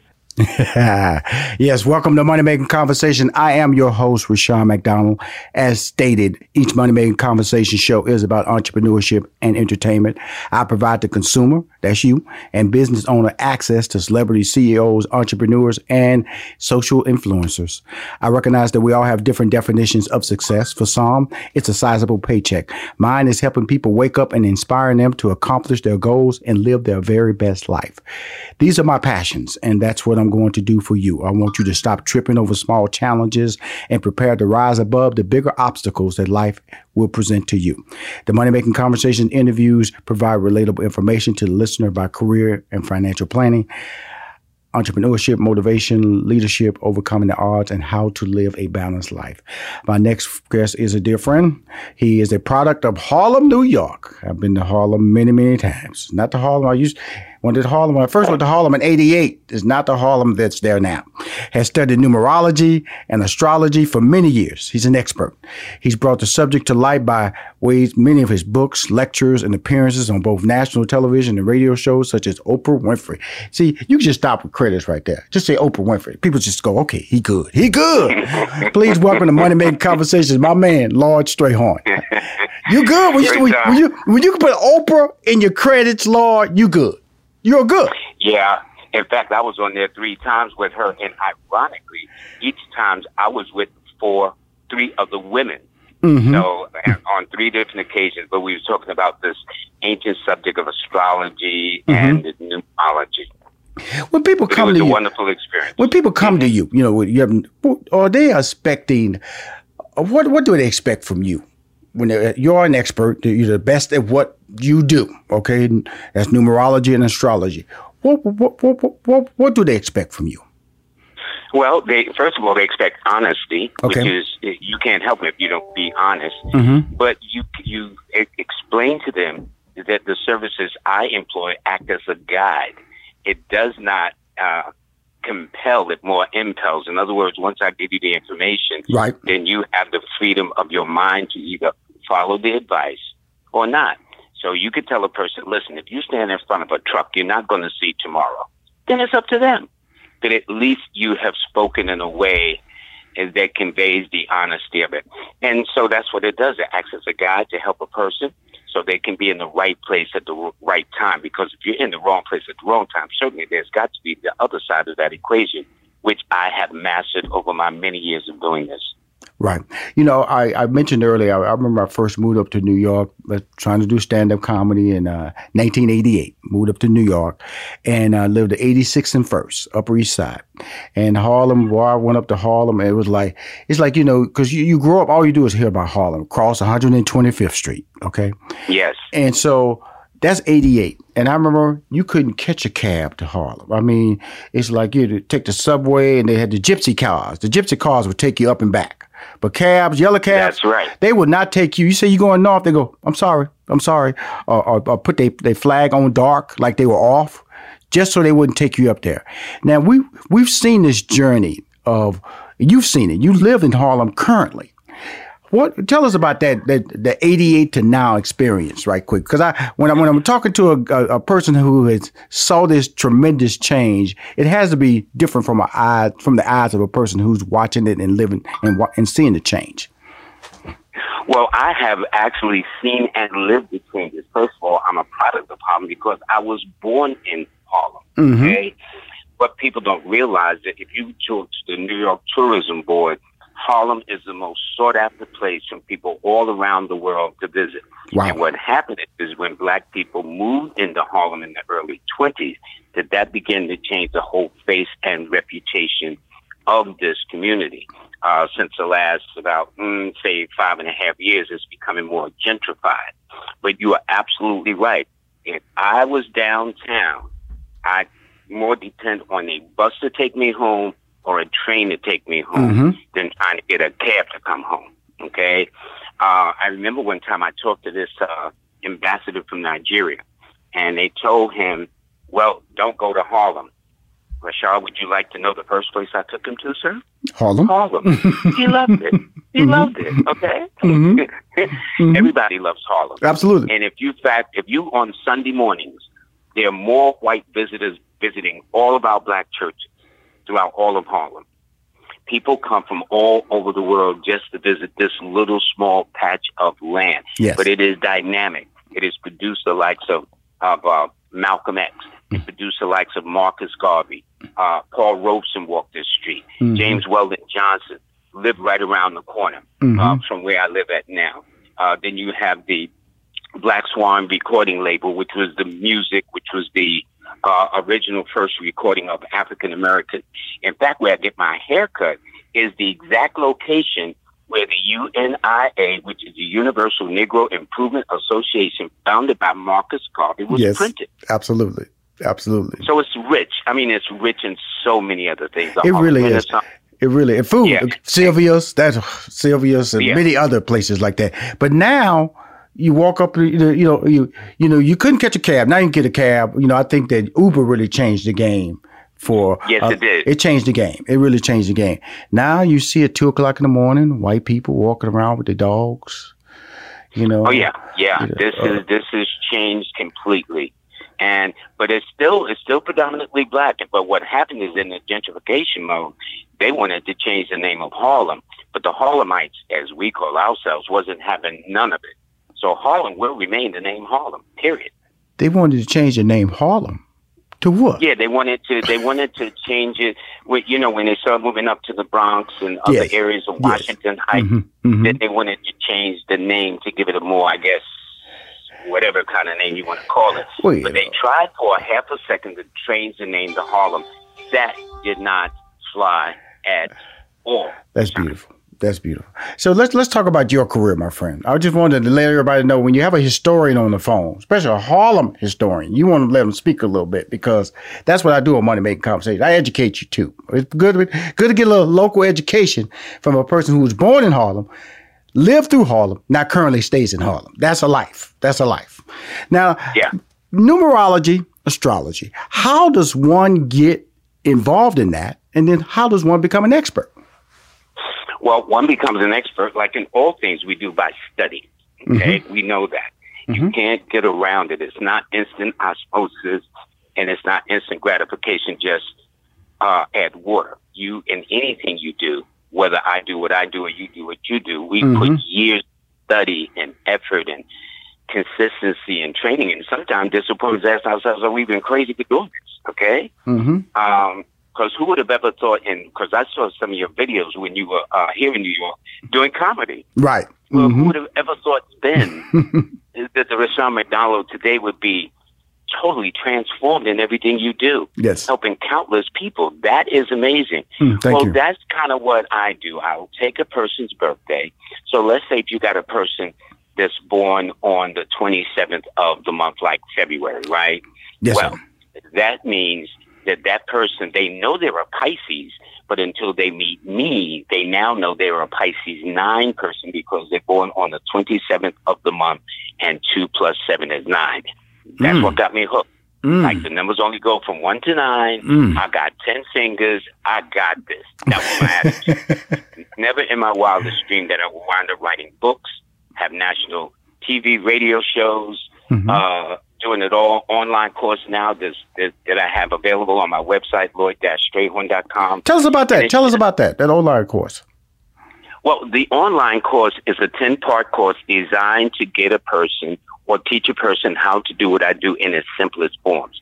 It is for beginners, but even intermediate and professionals can always use a review. Right. And the 10-part is to go at your own pace, rate. You know, you take your time. You can do it in a day. You can do it in a week. You can do it in a month. But it takes you a year. Then that means I have to revise it. But over and above that, it's a go at your own pace. And it tells you a couple of things. One, how to analyze a person's name. For example, if I walk up to a person, I could more probably get their first name than walk up and say, excuse me, what's your birthday? If I walk up and say, hi, what's your name? You might say Rushion. Absolutely. And then followed by, in your mind, who are you? And why you want to know? Right. But if I said your birthday, it's like, excuse me? You know? Not unless you're in a motor vehicle, social security office, doctor's office, something like that. Right. So, and then I'm going to mumble that out to you so nobody would hear it. Yes. And so what happens is the name denotes one natural talent, gifts, skills, and abilities. That's the first part of the 10-part course I do. The first 5 parts is about doing your name. You know, Shakespeare says, what's in a name? The response is everything. Okay? And so the name unlocks and tells their natural talents, gifts, skills, abilities, and even the kinds of parents that they were born to by way of either their zodiac signs or date of birth. Okay? I mean, this thing is just fascinating. I couldn't believe this. And I thought that everybody should do this because everybody I've learned don't have an interest in this. But I guess that's what makes the world go round. Right. But it guides you and it points you north in terms of what you do. So if I tell this person who's born on February 27th, I would explain that they're by a water element with a fire sign, which means they're sensitive and passionate at the same time. And that 9 people normally don't take stuff from nobody. Okay? 9 is a leader number. They like to be the masters of their fate and the captains of their ship, Rushion. Absolutely. You can't dictate terms. You can try, but I don't think you will be successful. Now, you talk about favorable days in this whole process. What does that mean? That means this. Timing is everything, especially in the cosmos. Yes, sir. There is a time and a season for everything once goes the same. And so by a person's birthday, so let's stick to this example of February 27th. I know that person is a 9 because they're a Pisces that is ruled by Jupiter, which rules the number 3. And then the other number to it is a 6. So this person born on February 27th would be the 9, the 3, and the 6. Well, 9 rules Tuesday, 3 rules Thursday, and 6 rules Friday. So I would tell that person that their best times to do anything of significant, of consequence, hanging out, bowling, having something to eat at a restaurant, that's one thing. But when you've got to make those life-changing decisions, those decisions of major consequences that's going to affect your future, your outcome, as well as your budget, then timing becomes everything. And what my objective is to get my clients to be in the right place at the right time in perfect harmony with the universe. And by setting up their names or their days, they know how to plan their affairs. And the testimonies I get is just like ridiculous, man. It's like a very, very nice confirmation of my dedication to my craft. Probably just like you. Which you are. You are the best at it. Before we go to in this break, can you tell everybody how to reach out to you and contact you, whether social or your website and things like that? Yes. They can start by going to my website, Lloyd-Strayhorn.com. That's LLOYD-Strayhorn, STRAYHORN. Not only can they read about their zodiac signs, they can sign up for the free monthly newsletter and join my numerology group too. But that's where they sign up. In fact, my online course is now on sale until July 1st. So if they can take advantage and get on it, it's fine. Awesome. It ends July 1st, right? Huh? It ends July 1st. The deadline is July 1st. Well, it's on sale, but it's always periodically. Okay, cool. Periodically. So if they miss it, all they got to do is wait another week or two and they'll catch it. Good. Okay. Then they can also reach out to me by Facebook, Numbers in You, Instagram, Numbers in You, Twitter, Numbers in You, and then LinkedIn, Numbers in You. You see how consistent, because Numbers in You is my Bible. It's my very first book. And that book is still selling to this day. It's a 400-page book I wrote on this subject. And when I published it then, I said, this book is going to sell a lifetime, and it's still selling. Wow. We'll be right back with my man, Lloyd Strayhorn. Really, we need to, it's a question I still have to ask him. I'm a fan of what he does. I tried to do it in high school, did it for one goal, first place. I would love to teach you, Richard. I got to. I got this Spanish and this I got to get back to. Older, astrology or numerology? Which is older? Well, that question has been posed to me, and I say numerology. Of course, people are going to say, well, of course you're going to say numerology, Lloyd, because you're a numerologist. But let me explain the logic. For those that have had a astrology chart done, there is a process. That process is you must give them your birthday. Okay? How is that birthday given? By numbers. The number of the month you were born, the number of the day you were born, and the number of the year you were born. Then you need to give the astrologer the exact time you were born and where you were born so they could look up the longitude and the latitude. All of that is in numbers. Right. So you got to get to numbers first to get to that. So numbers is actually older. Cool. It's the least popular though, which is the irony. So I'm assuming that you have regular clients that communicate with you on a regular basis. How does a new client, how's that process when you bring in a new client on board? And do they ask for anything in particular, like financial advice or life advice or relationship advice or just how to handle their children? You are on point. Primarily, it's about relationships. Yes.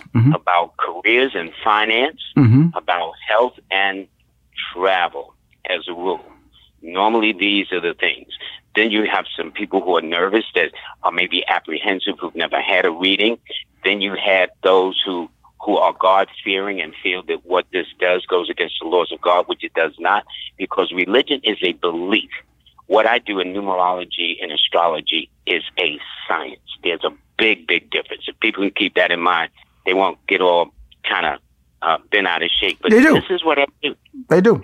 They do. They will get been out of shape. Oh yeah, no, they get it. Oh, trust me, I've been on the receiving end of it. But then when I ask them the question, and in the Old Testament, the 4th book of Moses is called the Book of Numbers. Now, I didn't write that to make myself look good, Rashawn. Where God instructs Moses on the first day, the second day of the second month, to name the armies by their name and their code.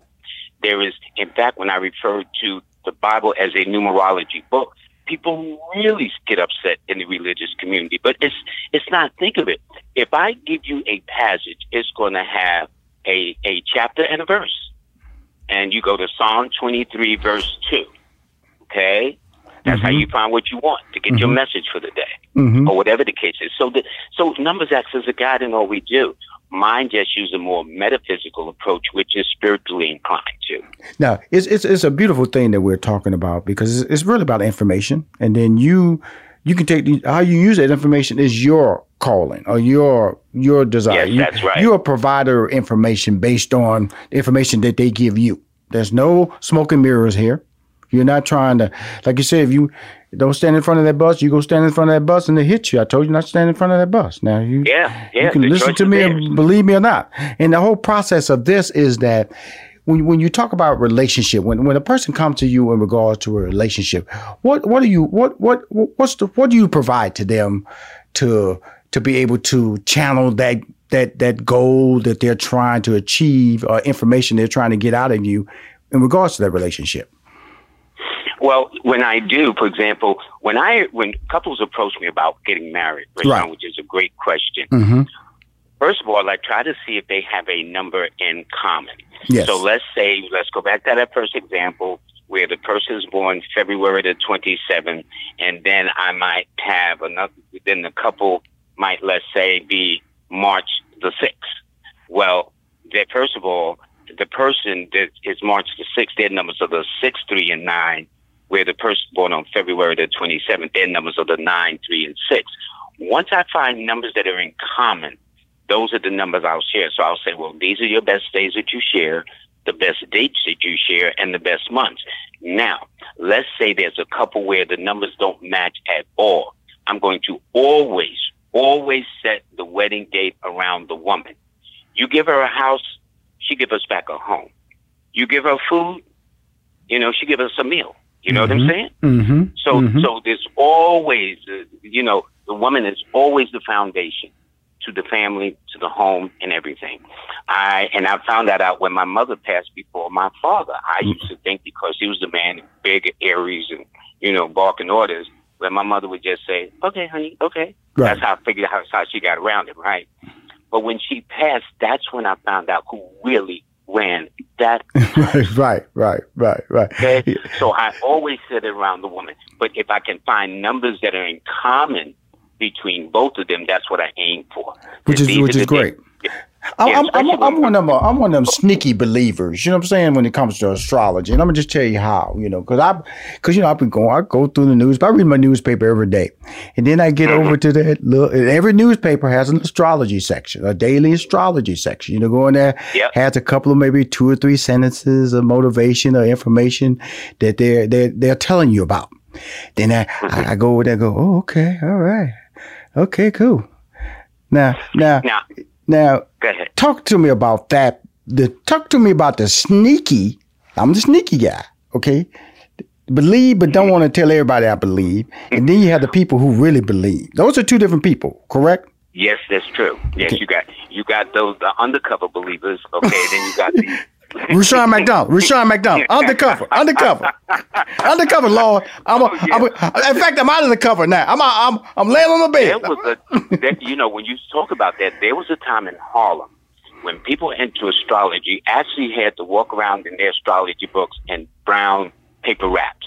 When they have paper to wrap your book bags in, wrap books. Yeah. Well, you couldn't walk around with an obvious astrology book. You put it in a book wrap, so people wouldn't know until they asked the subject, But this is a very long and very tried and true art that's tens of thousands of years old, and it guides people in a way that is absolutely amazing, Rashawn. That's all I have to say. It's absolutely amazing. Because now you tell me I'm the undercover guy, the one won't admit. Then you have the people who are dedicated and believe, like you said, people having to walk around with brown bags at one time, not publicly saying that, because people can be perceived as like, do you really believe that? Do you really believe that's worth following? How do you overcome this skepticism? Well, the proof is in the pudding, and I've been doing this for 30 plus years with all kinds of praises and accolations and confirmations of what I do. And because it is a science, but notice this, they always say, do you really believe in it? It's not a belief system. Religion is a belief. That's why man has always killed each other. But for those, this is why, with the exception of the Wall Street Journal and the New York Times, every paper practically carries a horoscope for the people that want to stay under the radar to learn out what's up about them. For those that are not afraid, for those that are more open and receptive, which is now it's really open, now people then go to professionals like myself or other people that can do this on a more professional basis and give you guidance. When you read something in the paper, that's like a broad brush stroke. Right. Okay. But then you might have 1,000 Pisces, but they're not all born on the same year, the same time, the same location, and they're not all born on the same day. So by going to a professional, you get more of a something just for you. That's a Rashawn McDonald moment. That's just for you. Yes. I'm not looking at a generic newspaper with generic thoughts. Exactly. I have my reading done for me specifically. And then I have you recorded. I have you recorded too, so you can review it. So it makes a big difference. And the response I get, some woman told me, I said she would get married. She said she got married. I said, I did? She said, yeah, you dated. You're like, okay, fine. But these are the kinds of things, from reading people like Denzel Washington. For example, Denzel, when I met him, he called me behind stage after he did a play here in New York. And he explained that he was born on the 28th. His wife was born on the 28th. They married on the 28th. Their son that played in the recent movie about infiltrating the Ku Klux Klan. Yes, Black Klansman. He was born 28th. Yeah. So what I'm saying, and it's interesting, when Denzel Washington received his first Oscar, the presenter was, she played in Pretty Woman. I forgot her name. Julia Roberts. Julia Roberts, right. Well, Julia Roberts, who presented the award, was born on the 28th herself. Right. Which I thought was interesting. So numbers follow people, but we're not conscious of it. And once you become conscious of it, you look at things different, and then you try to be really in a time that's appropriate to you to get the right results you want. And it saves you a lot of wear and tear, frustration, and it gets you quicker to your goal by knowing just your best days alone and your best dates.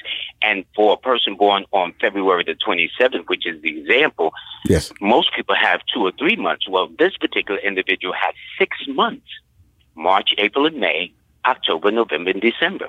So if you ask them, what was the month their mom was born on? It may come under one of those months. It wouldn't surprise me. The day, the month they got married, the wife that they married, or the husband that they married, and the year that they married.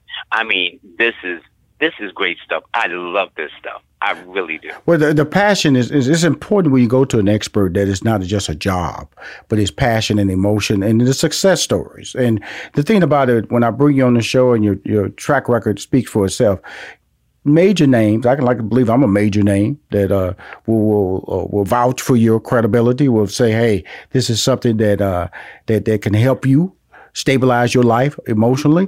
And one of the things in the areas that you do help people is in the area of health. Talk about that. We talked about career, and everybody gets the financial side. That's pretty much understood that. But that's why we talk about the relationships, but I also want to talk about the health side of the importance of what you do. Talk about that. Well, it's interesting because in my book, I have a section on numerology and health.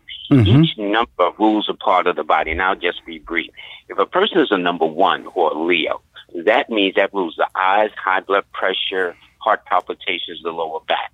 Let's say a person is born under the number 2 or the sign of Cancer, it rules the stomach and digestive tract. Diabetes, hemorrhoids, tumors, ulcers, things of that nature. Number 3, people, it rules anemia or low blood pressure, sensitivities with the skin, panic attacks and anxiety attacks. Right. There's some concern with the hip, thighs, or feet. Each number 4, it rules the mindset. So 4's always got to be careful what they're around, what they watch on TV, because they go through what they call moods and whatnot. 5 people, theirs is the hands, the arms, and the shoulders. With 6 is sinuses, allergies, heart palpitations, irregular blood circulation. With 7 is simply worry and anxiety more than anything else, along with night sweats. Number 8, headaches, knees, teeth, bones. To the men, more the right side. The women, more the left side. And finally, to the 9, like a person born on the 27th. They tend to be more accident prone than illness prone because they're fire. And disease don't like fire, but accidents do. Nicks, cuts, burns, bruises, breaks, fender benders, things like that. Yes. So as we close, tell us again how we can reach out to you, how we can get in touch with you, so we can. Okay. He's the best, y'all. He's the best at what he does. I'm gonna call him the world's greatest. That's what I'm talking about right now. Thank you very much, Rashawn. You know how to make a man feel good. Thank you, brother. Absolutely, got to. Well, it's easy when you're telling the truth. It's easy when you're telling the truth. Yes, it is. Thank you. And not only that, but we have for years been taught to knock each other. And even when I did a show, some guy says, well, every time you talk to somebody, it's positive. Yeah, well, tell me something else I don't know. We are good at knocking each other, but maybe you need to know that you have a gift with this and a gift with that to change the whole mindset. But people can get in touch with me by going to my website, Lloyd-Strayhorn.com. I also have a toll-free number, which is 1-800-581-4401. I'll repeat it again, 1-800-581-4401, and then catch me on all the media sites, Instagram, Numbers in You, Twitter, Numbers in You, Facebook, Numbers in You, and LinkedIn, Numbers and You. Please give us, Samantha, that number so I can put it in this week's newsletter, Lloyd. I want to thank you for coming on my show. I appreciate you. Appreciate the advice, the relationship. You're a community guy. I appreciate you being a part of that Philadelphia Reopening Summit, because your knowledge is necessary for people in these pandemic times and the Black Lives Matter times, because we all matter, my friend. And thank you. For the first time. And let me tell you this. You are stuck with me for life, Rashawn. Okay, trust me. We're gonna be the best of buddies. I can feel it. Okay? And I'm not running from it. I'm not running from it. That's why I love you. That's why I love you. Thank you for coming on my show, sir. Thank you. Thank you so much. Right. I'm so honored, Rashawn. All right. Yes, sir. If you want to hear more interviews, Money Making Conversation interviews, please go to moneymakingconversation.com. I'm Rashawn McDonald. I'm your host. Absolutely. I'm your host, Rashawn McDonald. Welcome to Money Making Conversation. Each Money Making Conversation talk show is about entrepreneurship and entertainment. I provide the consumer and business owner access to celebrities, CEOs, entrepreneurs, and industry decision makers. I recognize that we all have different definitions of success. For some, it's a sizable paycheck. Mine is helping people wake up and inspiring them to accomplish their goals and live their very best life. These are my passions. And when I'm talking to people are hearing these interviews that I do with so many fantastic people that come on the show, I just want people to stop tripping over small challenges and prepare to rise above the bigger obstacles that life will present to them. That's the purpose of Money Making Conversation, to give interviews that are relatable to listeners about career and financial planning, entrepreneurship, motivation, leadership, overcoming the odds, and how to live a balanced life.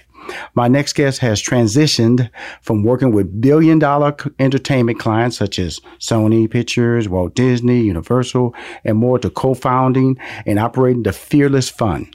Their mission is to bridge the gap in venture capital funding for women of color. She is an entrepreneur, philanthropist, investor, best-selling author, international speaker, and PR and marketing specialist. She is on the show today to discuss her new book, which I read and I'm excited to share with my audience today. It's called The Fearless Money Mindset. Broke Doesn't Scare Me. 7 Principles for Financial Success. Please welcome to Money Making Conversation, Arian Simone. Oh, thank you, Rashawn. Hey, you got a lot to talk about. If I even start talking to you, girl, you got a lot going on. Oh, thank you. I actually have a story to tell you. Okay, great. We met years ago. Okay. Oh, my God. We met years ago when you were 5900 Wilshire. Some apple bottom? Wait, no, it wasn't that. 5900 Wilshire. Absolutely. When Steve had his show on the 19th floor. Absolutely. One. I used to, when I was living out the office space, I was living in the office space on the 26th floor. Oh, the 26th floor. Yeah, you guys were on the 19th. Absolutely. This is when I was homeless. And I was from living in the park to living in the office space. And every morning I would sneak in to the radio station. And after a while, you just said, let her come in. Yes. Yeah. When I was hearing your name, I kept, is she Apple Bottom? Because I know her. I know I've run into her. I know her. Oh, yeah. Yes, I used to come in. everyone to network who was in there, because my PR and marketing company that I was building from ground up, I was on the 26th floor. I was living at the office at first. Well, girl. And I said, oh, Rashawn is not going to believe this. And when I got the information about the interview, I said, oh, he doesn't realize we go back to 2004. Absolutely, because we left in 2005. Because when I was going through your bio, and I said, "It's no way." To myself, I said, "It's no way. I have to have met her. I have to have met her." Yeah. And I looked at your picture. I went, "She looks so familiar, so familiar." So for you to share that story with me, really, really makes me feel good, because you're such a talented person. And in reading your book and looking at the bio, your history, it's about hard work, but and overcoming the odds, but more importantly, not giving up. And I'm highly recommending people to buy your book. I'm gonna put it in my newsletter. But let's just talk about a little bit about the beginning. You're from Detroit, then you went down to Tallahassee to FAMU, HBCU, got your MBA. Why Detroit to FAMU and Detroit FAMU? That's very cold to very hot. Mosquitoes? No mosquitoes. Yes, at the time, I attended FAMU starting 99, but in 1997, according to Times and Princeton Review, they got rated the College of the Year. And FAMU was in a moment where it was just so hot. And in the business school, that was number one. Mm-hmm. And I had offers from like Harvard to U of M to, for you name it, from Ivy Leagues to big state schools. And when I saw those things coming from FAMU, I said, I'm going there. The Rattlers. And all I had to do was attend for a few days. And I said, after this visit, my decision is made. One of the best decisions I've ever made. Well, why is that with HBCUs? I really try to talk about the historical factor. I always tell people, if we didn't have HBCUs, it really wouldn't be black education, because they wouldn't let us go to school in the South. I'm talking about they mean racist behavior, and they were limited through quotas to enter schools in the North. I'm talking about white schools. So that's why HBCUs were created and needed. So going into that, you had all these offers from basically white colleges, and then this beautiful black campus in Tallahassee, Florida. You just felt a kinship. You were walking around seeing people look like you. What was it? Oh, it's very empowering. Growing up in Detroit, it was over 80% black growing up there. Mm-hmm. So from there to FAMU, it was the love, it was the accountability. To this day, my professors are on social media and still root for me. To this day, I can see them chime in on the comments on Facebook, and that type of rich relationship, you're just not going to get as a black student going to a PWI. I highly doubt that your professors still even remember you, let alone that they are invested in your future beyond those 4 years that you were there. They still look out for me. They still share resources with me. I was on a call the other day with the school. Awesome. So it's truly family. Right. It's truly family, in addition to just attending an institution, which is a priceless experience. You are not, as a black person, going to have the kind of environment with that kind of accountability and love that's going to be poured into you. They want you to win because you look like them. You are their child, So I encourage HBCUs for African Americans all day long. It has been beneficial to my career and the trajectory of my career, and then all of the resources that I've received. The FAMU network is real. It is much so.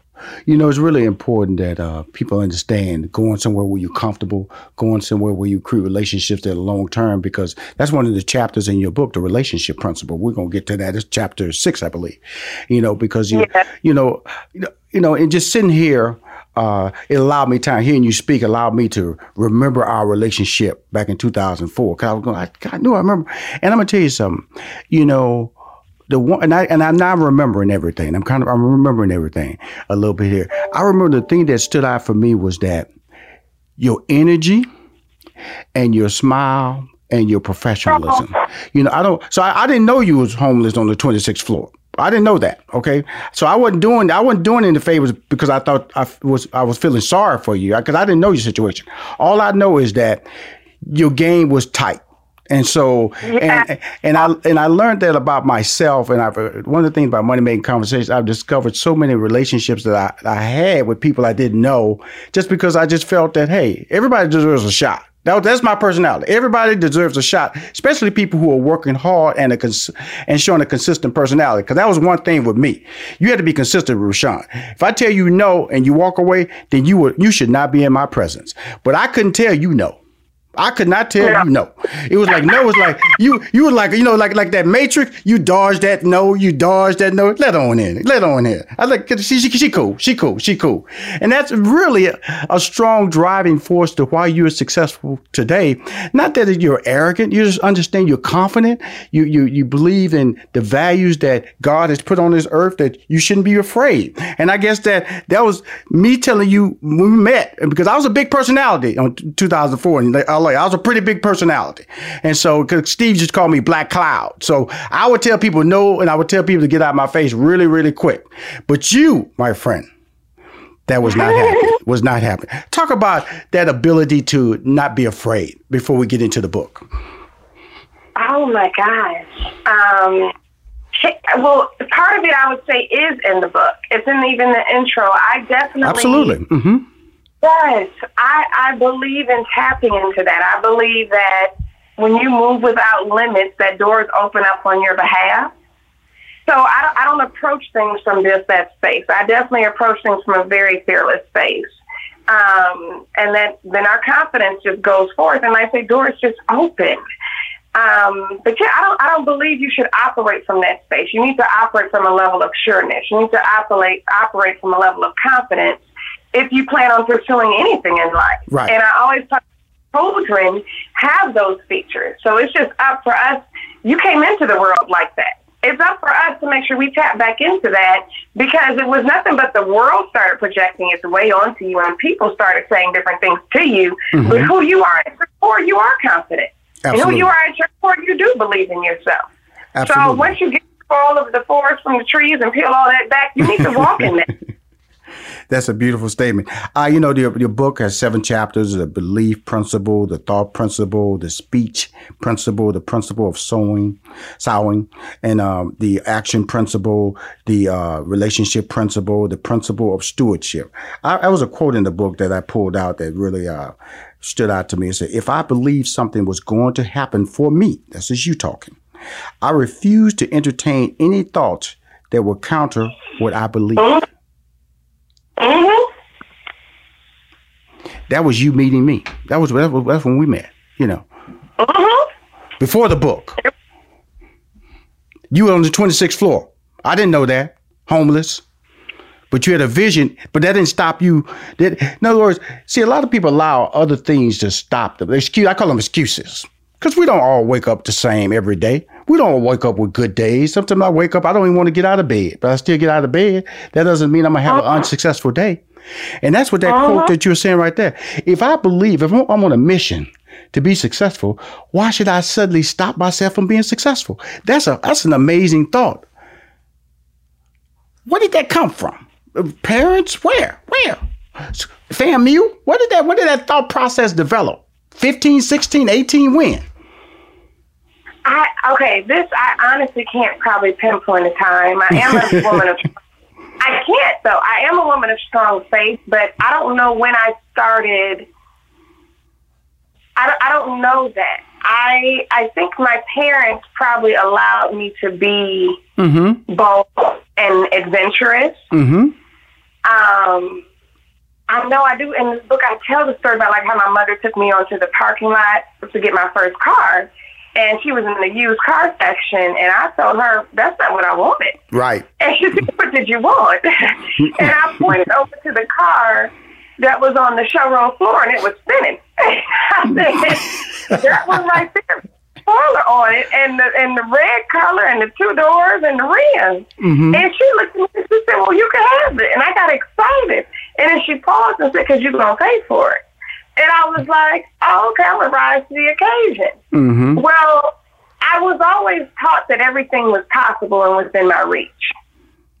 So that was foremost. Now, how you got there, you just had to figure it out.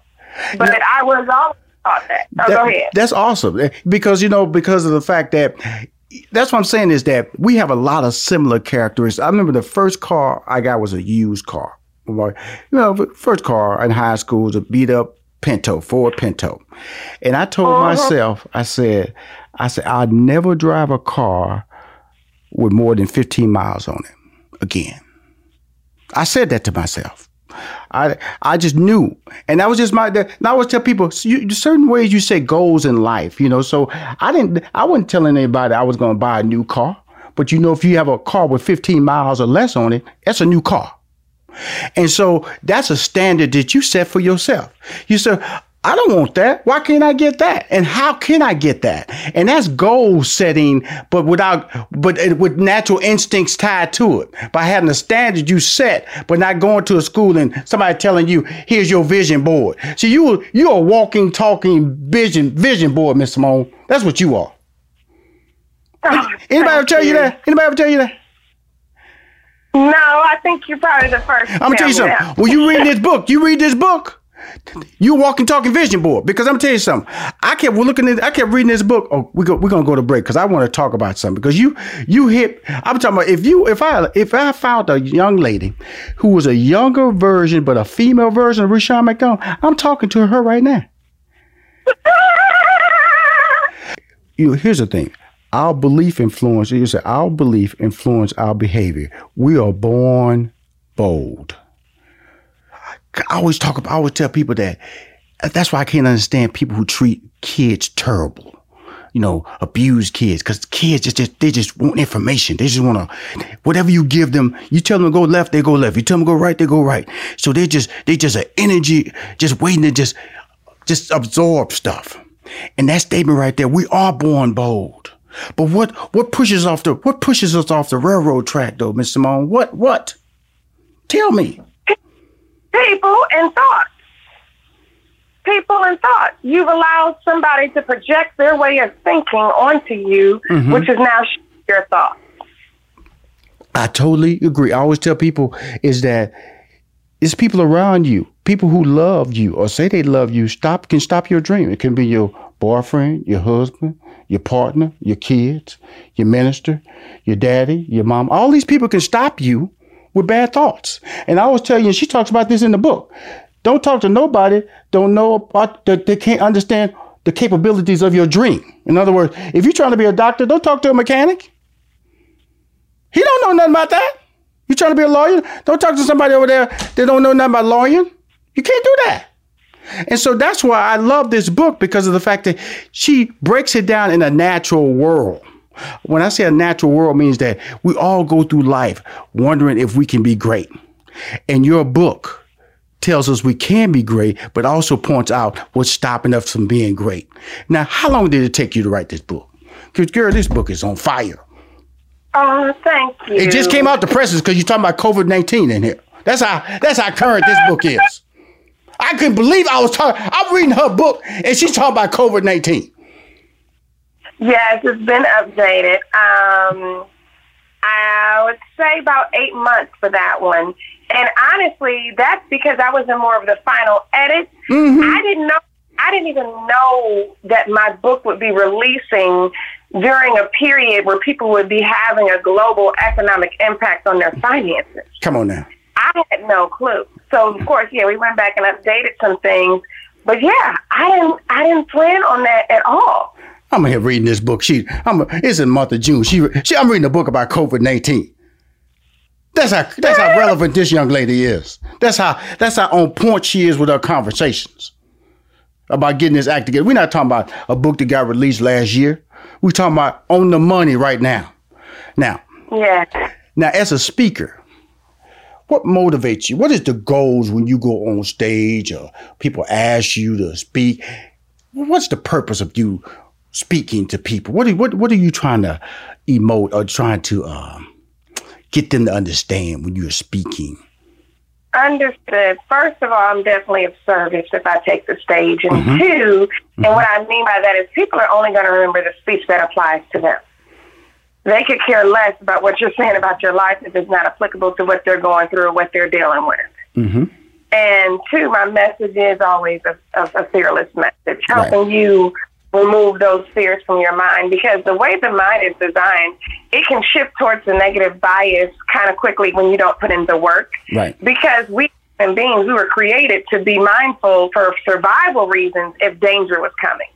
But we're not in any fields right now. We're not running from lions. We're not around any animals or anything of that type of danger. So we just have to be very conscious that we're always operating from a place of a positive bias. So with that being said, you have to put in the work. So with these negative things that people have put on you, you're going to have to peel those things off. Right.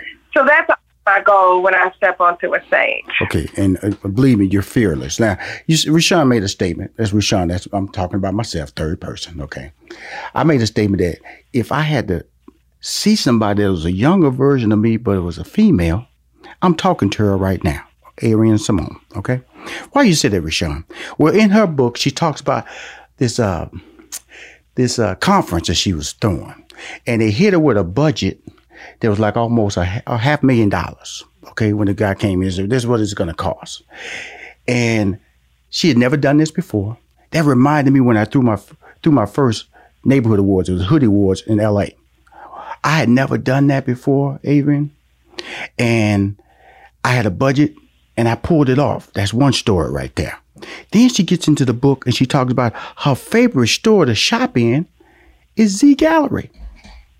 You want to know, Miss Simone? One of my favorite stores to shop in is Z Gallery. I love that place. Then she goes right here. Where did she go to church in Los Angeles at? West Angeles Church of God in Christ. Where do you think Rashawn went in Los Angeles? Bishop Blake. Okay. Then Rashawn McDonald doesn't accept no for an answer. Because I would walk, in her book she talks about walking and being confident. I would walk in places, of course, I always had a tailored suit on, so that helped a little bit. I would walk in venues, wouldn't pay. I just look at people and just walk on by like I'm supposed to be in the venue. She talks about this in the book. Presenting yourself as a success. Presenting yourself like you belong. Presenting yourself so people can treat you like a king or a queen that you are. That is me, Miss Simone. And we have met since 2004. So when I read about the fearless fun now, I go, okay, everything's natural for me now. Everything makes sense to me why I'm interviewing you on this show today. Because you have a quality within you that truly is fearless. I've never used the word fearless. I always tell people that, I wake up to get up. I go to sleep to get up. That's my goal. I wake up because when I wake up, I have a plan. Every time I wake up, I don't go to sleep. It says, I always tell people the reason a lot of people find it difficult to get out of bed, they have no reason to get up. They never set a goal to get up. They haven't said, I'm going to do this when I'm going to get up. They just, what I'm going to do. I know what I'm going to do when I get up. I may not want to get up, but I know I have some stuff to do. That's why I get on up out that bed. And that's your personality. Up, side, down, round, flip, over top, everything. 360, that's you.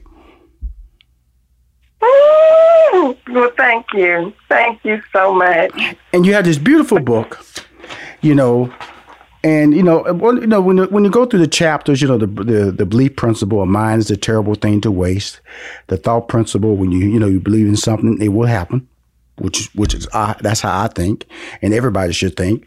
The speech principle, if you say it, you expect it to happen. Focus on it happening. All these different things that you talk about, the action principle, it's just really, really a special book. And, did you sit down and discuss with individuals different chapters, or you just put it all out there and sit down with an editor and say, this is my vision and I want to get it out? Tell us the thoughts behind getting this book out to the press. Oh my gosh. Like I said, when I initially said why you say, oh my God, did I stun you there? No, because it looked different. It took on a whole new meaning during everything happening in the world. Right. Mm-hmm. So when I first set out to do this, the book was going to be releasing at the Essence Festival and their bookstore. Like, everything just was different. Right. Mm-hmm. So my thought process of, I knew it was needed because the book is built upon one premise, that people have more fear in going broke than they do faith in having abundance. Right. And the reality is that both of those things are unseen. Fear is unseen and faith is unseen. You choose to adopt which one you want to follow. So I knew I wanted the book out for that one reason just in itself. Right. I had no idea that the world would turn into all of everything happened in the course of 2020. Mm-hmm. So it took on a whole nother meaning as far as, just like you're saying, getting it out into the world, getting out to the presses, making sure it lives in this space. It's more timely now than I had ever even imagined when I set out to do this. Oh, most definitely. And I forgot there's one other thing that made me and you very similar. A quote that your mom told you. Mom said, value of giving from a pure place. She said that to you. Mm-hmm. And I have a good friend of mine. She, Whitney Raquel Robinson. And she, very famous actress. And she has this dance studio, actor studio in Los Angeles. And I would always, I don't care how hard I was, because everybody, in entertainment, you have peaks and valleys, If I had a valley, I still sent my checks to her. I had to send my checks to her. Because I made a commitment. That's that pure space when there's no agenda. When you're doing something and you don't realize you're changing people's lives, but somehow it's been put upon you. And that's the pure space your mom was talking about, the pure place in your heart. Just not giving it, but not expecting anything back. That's a balance that your mom instilled in you. And like I said, reading your book, I hope our mom really communicating the value of listening to a younger version of mine. Reason I'm excited because through my whole life, my only goal is to make sure I meet people and I'm not saying I impacted you. You was impacted by a lot more people than me, but to know I met you and to see the person you're becoming and the lives that you are affecting on a daily basis. Thank you, Miss Simone. Thank you. Oh, thank you. Thank you so much. And yes, you did have a great impact on me because you believed in the 23-year-old girl who was trying to sneak into the radio station. Oh, thank you. The thing about this book and the Fearless Fund, let's talk about that a little bit because we got a few minutes, we got 3 minutes left. This is a great book. I definitely want a banner so I can put it in my newsletter, put it on my personal social media. I got like about 800,000 Facebook followers, so I definitely want to tell them about you and about another 200,000 on my Money Making Conversation platform. But tell us about the Fearless Fund and why was it created? First, thank you for just the additional support and exposure. I'm just extremely grateful. Well, I'm talking to a PR and marketing specialist now, so you know what I'm saying? You're the queen. Yes. And guess who? And guess what I am? A marketing specialist. That's all I'm telling you. That's all I'm telling you. I'm telling you, Miss Malone. Telling you, girl. We on fire. Keep talking. Yes, it's full circle moment. But yes, the Fearless Fund was set out to solve the problem, and that was increase the venture funds that Black women were receiving. Currently, right now, Black women receive 0.0006% of venture funds, and hundreds of, not millions, but billions get invested in that space. In addition, women are 2.8% currently right now of venture funds. So we set out to do this to solve a problem. The Fearless Fund is a multi-million-dollar fund, and we are investing in women of color businesses at early stage, which is pre-seed, seed, and Series A. We are industry agnostic, which means we can do any industry, but we do have a focus on consumer products, tech, beauty. Certain industries we're definitely honed in on. And we understand that there was a lack of diverse investments because there was a lack of diverse investors. So a lot of the people who were playing in the space didn't look like us. It's an 80% white male industry as far as investors are concerned. So in order to change the dynamic, we knew we had to be on the other side of the table. It is myself, my close girlfriend, Keisha Knight-Pulliam, my close girlfriend, Ayana Parsons, and we set out, we're all HBCU grads. Ayana is FAMU as well. Keisha is Spelman. And we set out to make history. Now, we did not know we were going to be the first fund that is built by women of color for women of color. Right. We found that out after the fact. We are SEC regulated, had to go through months of paperwork with the government, and we found that out later. But we are very much so excited. We get thousands of applications. We're looking to just grow the fund so that we can make a financial impact in our community. Well, you are. You're making an impact. I'm going to tell you, I do a lot. I've done over 500 interviews, Miss Simone. And to meet a person like you, younger than me, and just crazy good. You're just a crazy good person. You know what I'm saying? I can say it like that. It's, you're a crazy good person because of the fact that I sit around and I wake up some days and I just don't. I plan stuff and I don't know. Sometimes the decision that I'm making, I just know I got to make that decision right now, and that's your thought process. And it's so much. I want you to make sure you understand. You have a fan of Rushion McDonald.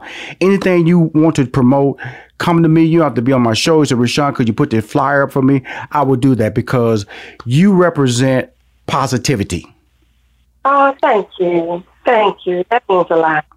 You represent positivity, and when right now I'm not meeting anybody right now till this pandemic calm down a little bit. But when it calm down a little bit more, well, we can sit across from each other. I want to sit down and talk to you. We might have a mask on, talking to each other, but we're gonna be all good. But I want to thank you for coming on my show. Please get that banner to me so I can promote your book on my social media and my newsletter. But more importantly, I can't tell you don't change because you're not gonna change. You're fearless. Amen. I appreciate you. Thank you for coming on my show. Take care. Bye-bye. Hey, if you want to hear more interviews of Rushion McDonald with his fantastic guests, please go to moneymakingconversation.com. I'm Rushion McDonald. I'm your host.